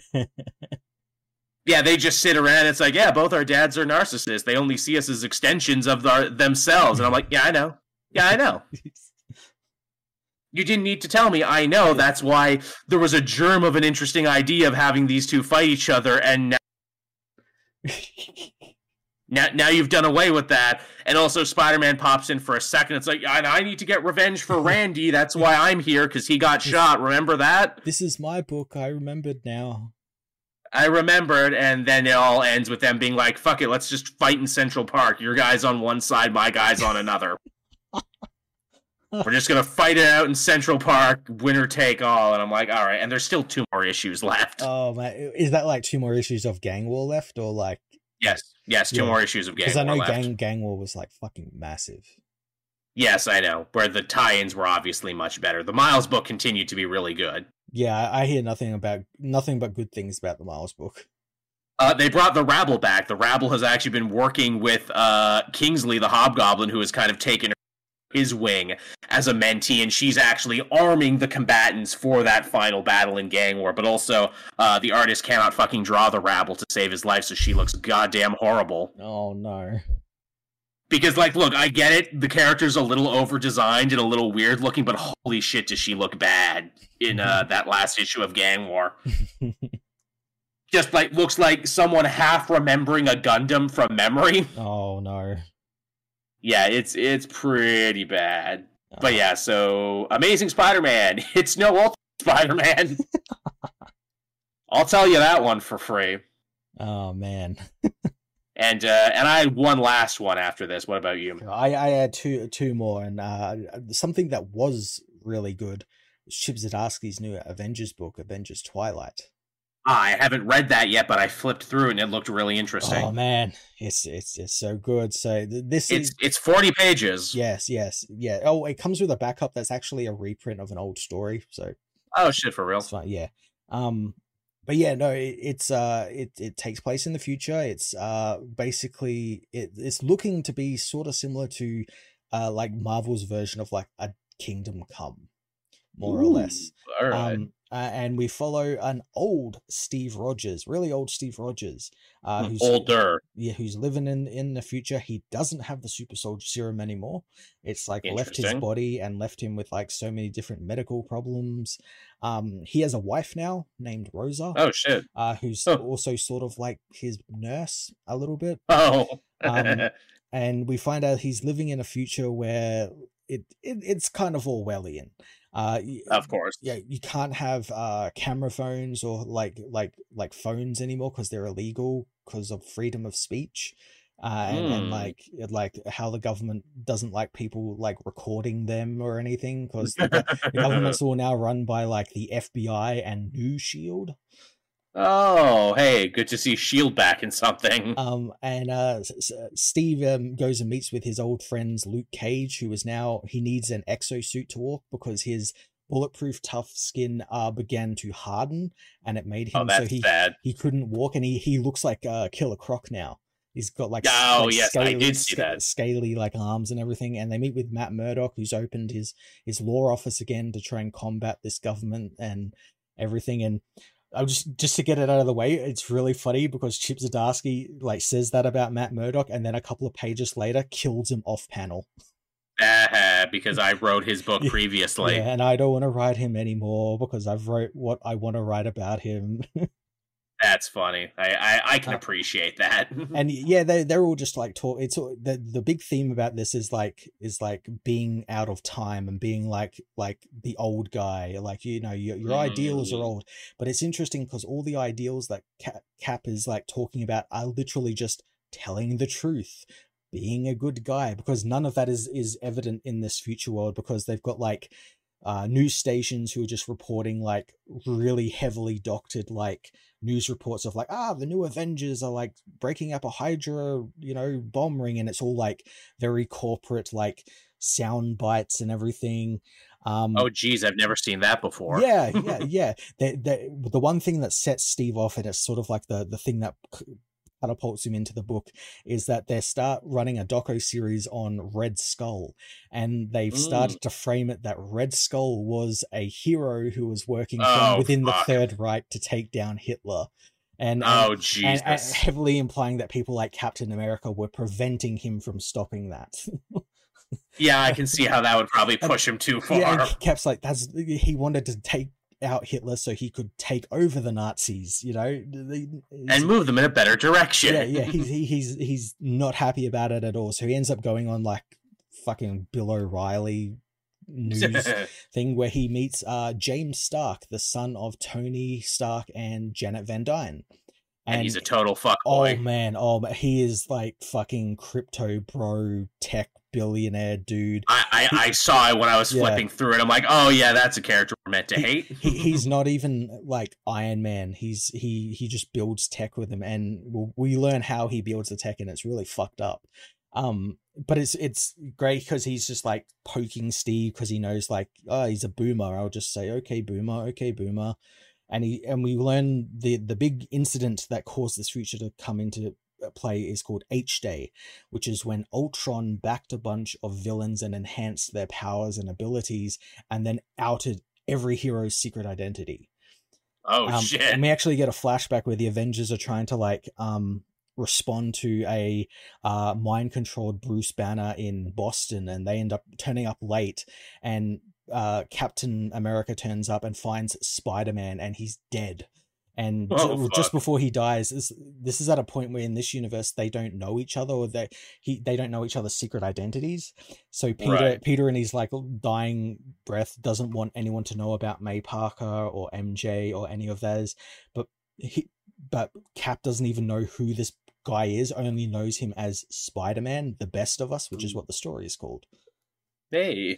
Yeah, and Cap's got to deal with like the PTSD of that because he was one of the few survivors of that, and he fucking hates all the stuff that James is doing, and he ends up getting beaten up by a bunch of SHIELD soldiers before being saved by the Defenders, who they're not the Defenders you think of, because they're just like a bunch of like cloaked beings that Luke Cage is running. And, and we find out that Luke Cage, since he can't like punch things anymore, he's become a spy master. And he's been running like ops, getting intel on like SHIELD and like what they're doing, because they're like the new Avengers are like discreetly invading countries and running work camps where they take Americans who don't agree with what they say and chuck them in work camps and stuff like that. And obviously Captain America doesn't like that sort of stuff.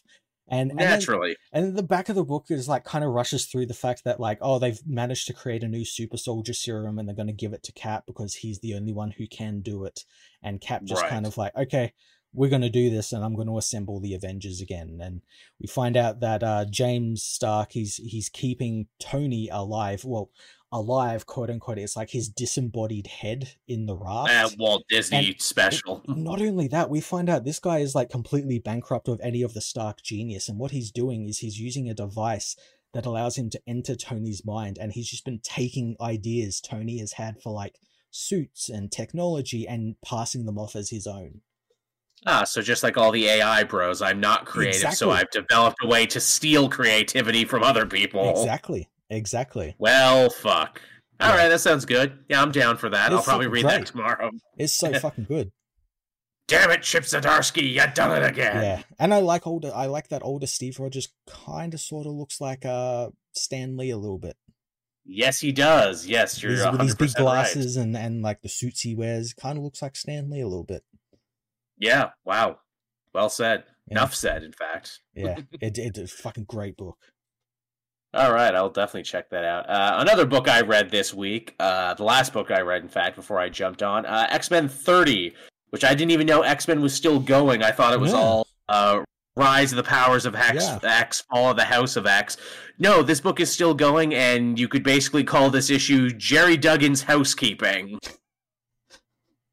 Because there's several things we never answered going into the big end of Krakoa, and there's a couple things that still need to get done, basically. Mainly, hey, remember that Orchis was holding humanity hostage because they put a kill switch inside the life-saving mutant medicine, and if the mutants tried to fight them or tried to come back to Earth, they'd kill them? Yes.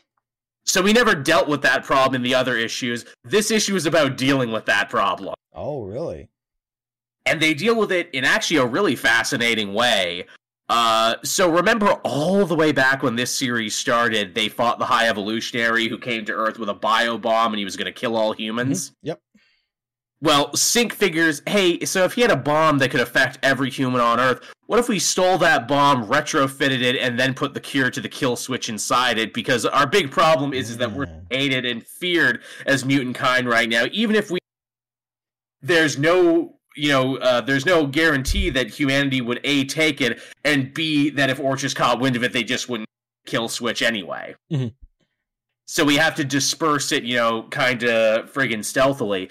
So it's Sync and Talon going all the way to counter to try and get a biobomb. And they do, but along the way, Talon gets killed. Okay. Because, Talon's kind of an extra X-23 right now, so we kind of need to clean up a lot of these superfluous characters. Mm-hmm. She's dead, quote unquote, but because Sync is so powerful now, he was able to copy Xavier's ability to, create imprints of brain. So he imprinted her brain, so now she just kind of exists in his. And the hope is if they can get the Mutant Resurrection Protocol back, they can resurrect her. So this almost feels like Jerry Duggan being like, yeah, so we had to rush this story to an end, but here's a back door in case we want to do anything more with Sync and Talon in the future. We know they're pretty important, but most had to solve this one big problem. Well, shit, I might have to pick that up because that's all stuff that I remember reading, because I jumped off on the book a little bit just because there was too many books for me to read. But since it's coming to an end, I might jump on if it's like fixing all the stuff that, like, I remember reading all that high evolutionary stuff, the Talon stuff. That's all great stuff. Yep, this is a lot of housekeeping. I'm like, oh, is this what this book is? We gotta keep house before the other stuff because it kind of feels like maybe we're rushing to the end of the Krakoa era because we need to get ready for X-Men 97 and a bunch of other X-Men stuff. Yep.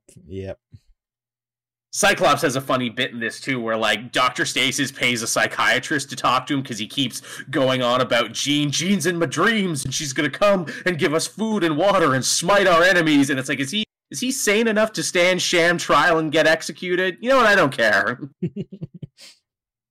I just love that. Just Scott losing his fucking mind in Orch's prison. Also, shit, Orch is paying for psychological care for their prisoners. Jesus Christ, are they better than the American prison system? This sounds like it a little bit. Oh, geez, this guy's too insane to execute. Even in our sham trial, maybe we'll have to wait a little bit. I don't know. Yeah, we'll just, like, I don't know, plant some crack on him or something. Say you lunged at a guard or something. Yeah, fentanyl. I smelt fentanyl in the air. Which we know is the worst thing in the world. Yeah, we found him hung in his cell, even though after, like, in his trial, he said he would never commit suicide. And yeah. But yeah, it's perfectly good. Like, again, I don't think you're missing anything by not reading it, but if shit like that bothered you that they never dealt with the kill switch, they dealt with it. They just dealt with it in another book. I honestly thought they had already dealt with it. Nope. They didn't. I thought they did too, honestly, because it's like, why else would the mutant revolution be starting now if it wasn't a problem? And then I had also forgotten, because so much shit has been happening in X-Men. It's like, oh yeah, that was, Orchus's big master plan, wasn't it, to fuck with the mutants? If you rise up against us, just kill every human on Earth. Yeah. I remember I did think about, like, no, they had that bomb thing in the human's head and everything. It's like, oh, they must have sorted that already. Yep, they did. They sorted it in this book officially. That's the big thing. Right. Yeah. All right, what was the last book you had? Then we'll talk about what's coming out this week. The last book I had was Superman Lost issue 10. Oh, yeah. Is this the finale, or are there still two more? This is the finale. Oh, shit. All right. So, yeah, this was one of your favorites of last year. Oh, man. And this final issue is easily probably my favorite of the week. Well, hot damn. Yeah, it's pretty good. So last issue, Hope, the Green Lantern that Clark met on Kansas, comes to Earth, and she's pregnant. So obviously a lot of people have a lot of questions for this woman. But they are stopped in their tracks because Superman learns of a civil war breaking out in random generic nation from DC. Countrystan. Yeah, Countrystan. So he, with having seen all of this happen on Kansas and Animal, actually goes and gets involved. And Bruce keeps telling him, the Justice League do not get involved in geopolitical conflicts. And Superman's like, fuck you, they don't. I'm fucking doing this.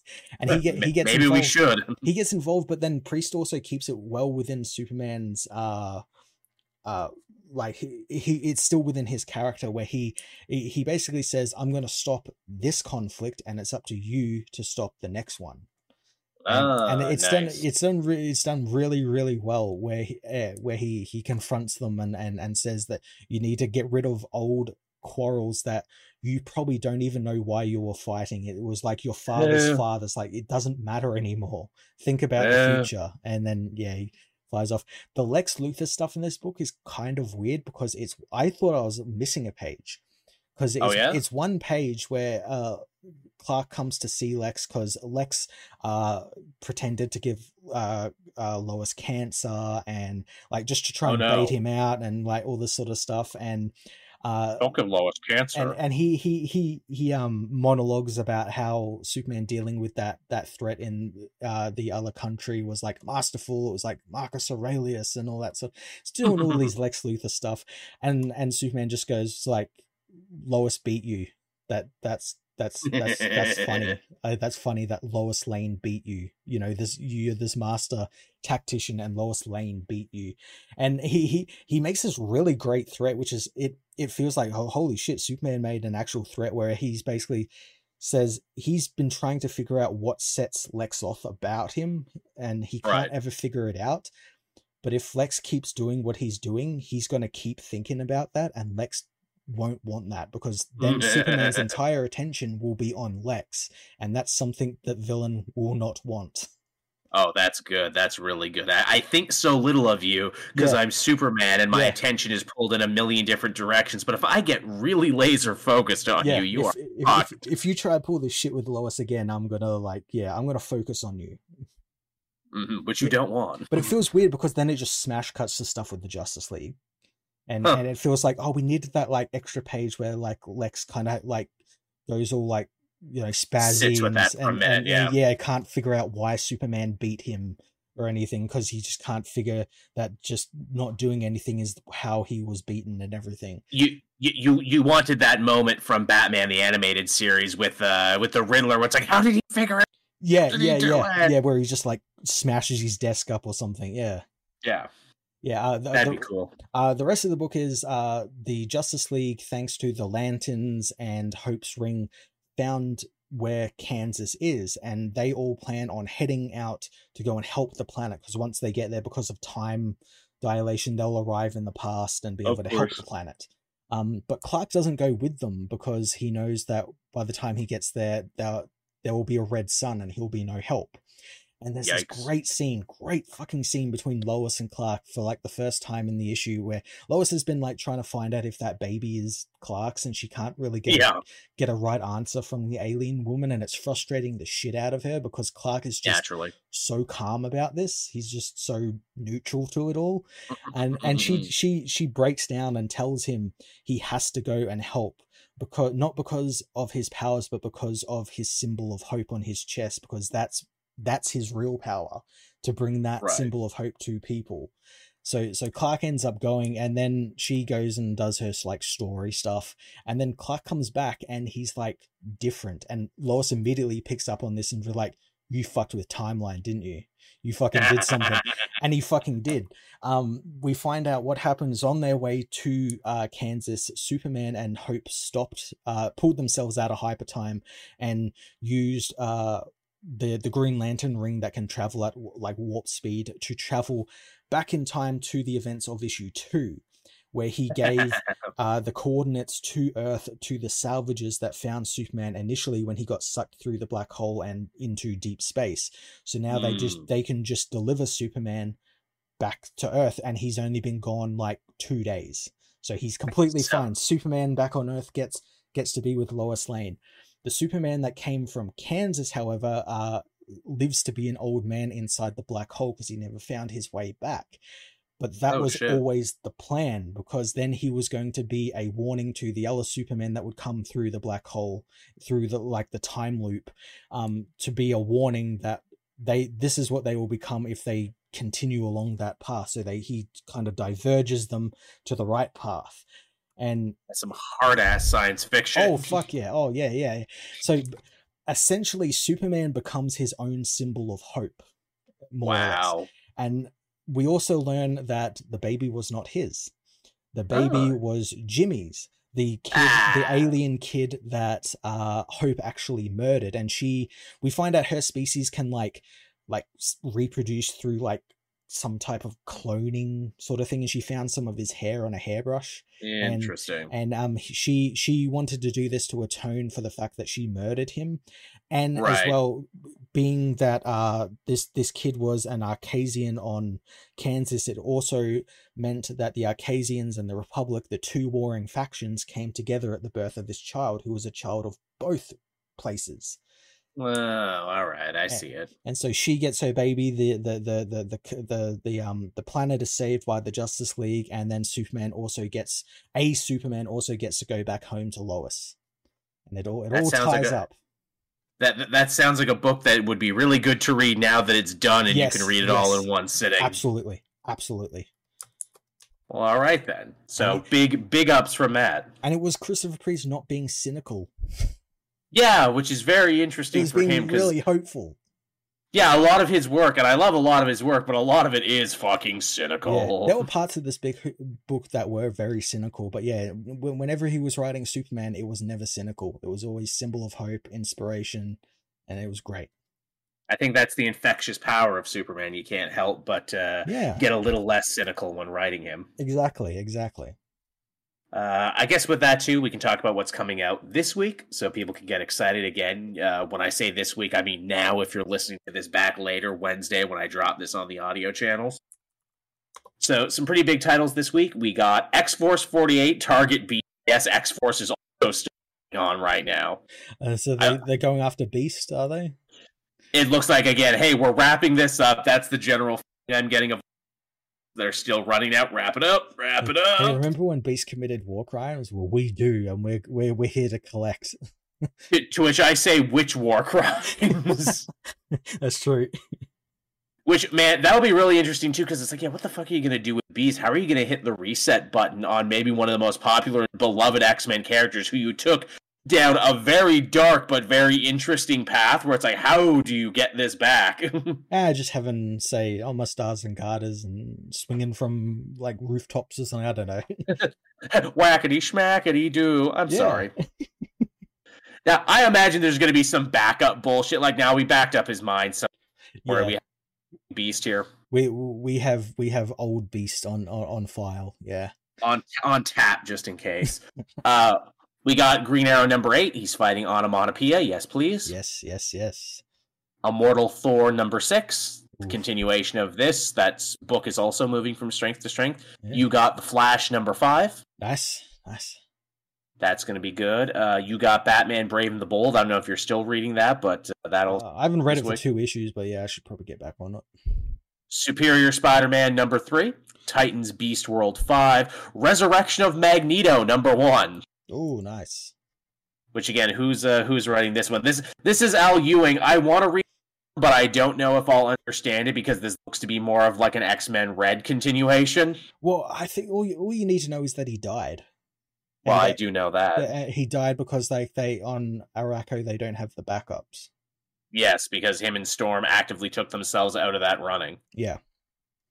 We got Punisher 3, which has actually been really enjoyable from David Pepose. I saw art from, I think it was that Timeless issue that came out recently with like future Luke Cage, and it had fucking Frank Castle back in the War Machine armor.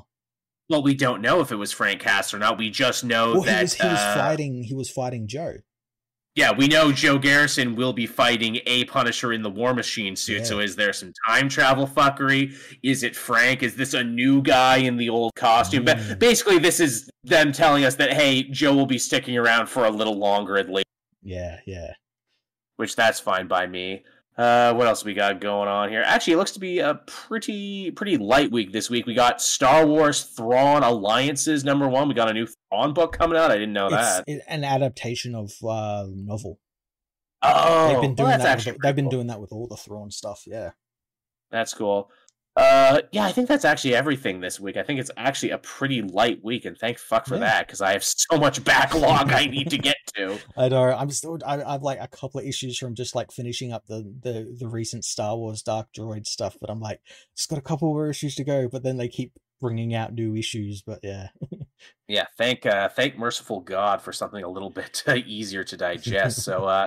So yeah, thank you everyone for coming and hanging out with us. The show's been going on for almost 2 hours this week. That's what you get when we talk about Ultimate Spider-Man. Hope you all like the show. Again, it's on Spotify. You can listen to it there. Matt and I have been doing a new thing with the audio, so if the show sounds better now, that's the reason why. Yes. So that's good. As always, if you're a patron, you'll get to listen to the show back before anyone else in audio and video format. We try and put that up for you. It's still the best way to see the show and support us outside, just coming out Saturday at 10 when we do this. Yep. So yeah, check that out. Sub to Cape Joel Extra if you haven't, and hopefully we can get some more stuff coming down that pipeline soon. So yeah, any parting thoughts, Matt, before we end this one? Coming this weekend, I think it's this weekend. I'm going to be streaming that new Suicide Squad game when it comes out in, I think, like a couple of days for me. I'm not sure when it comes out. I've got to check. But yeah, I'll be streaming that. I'm going to be trying to do couple more streams over the next couple of weeks because there's games that are coming out that I do want to stream, and that's like the first big one that I want to stream. Well, there you go. Well, subscribe to Fortress of Solitude if you haven't, everyone, and go support Matt and tell him we said hey. So that'll do it for us, everyone. Again, be sure to join us next week. Same Comic Multiverse time, same Comic Multiverse place. Bye-bye, everybody. See ya.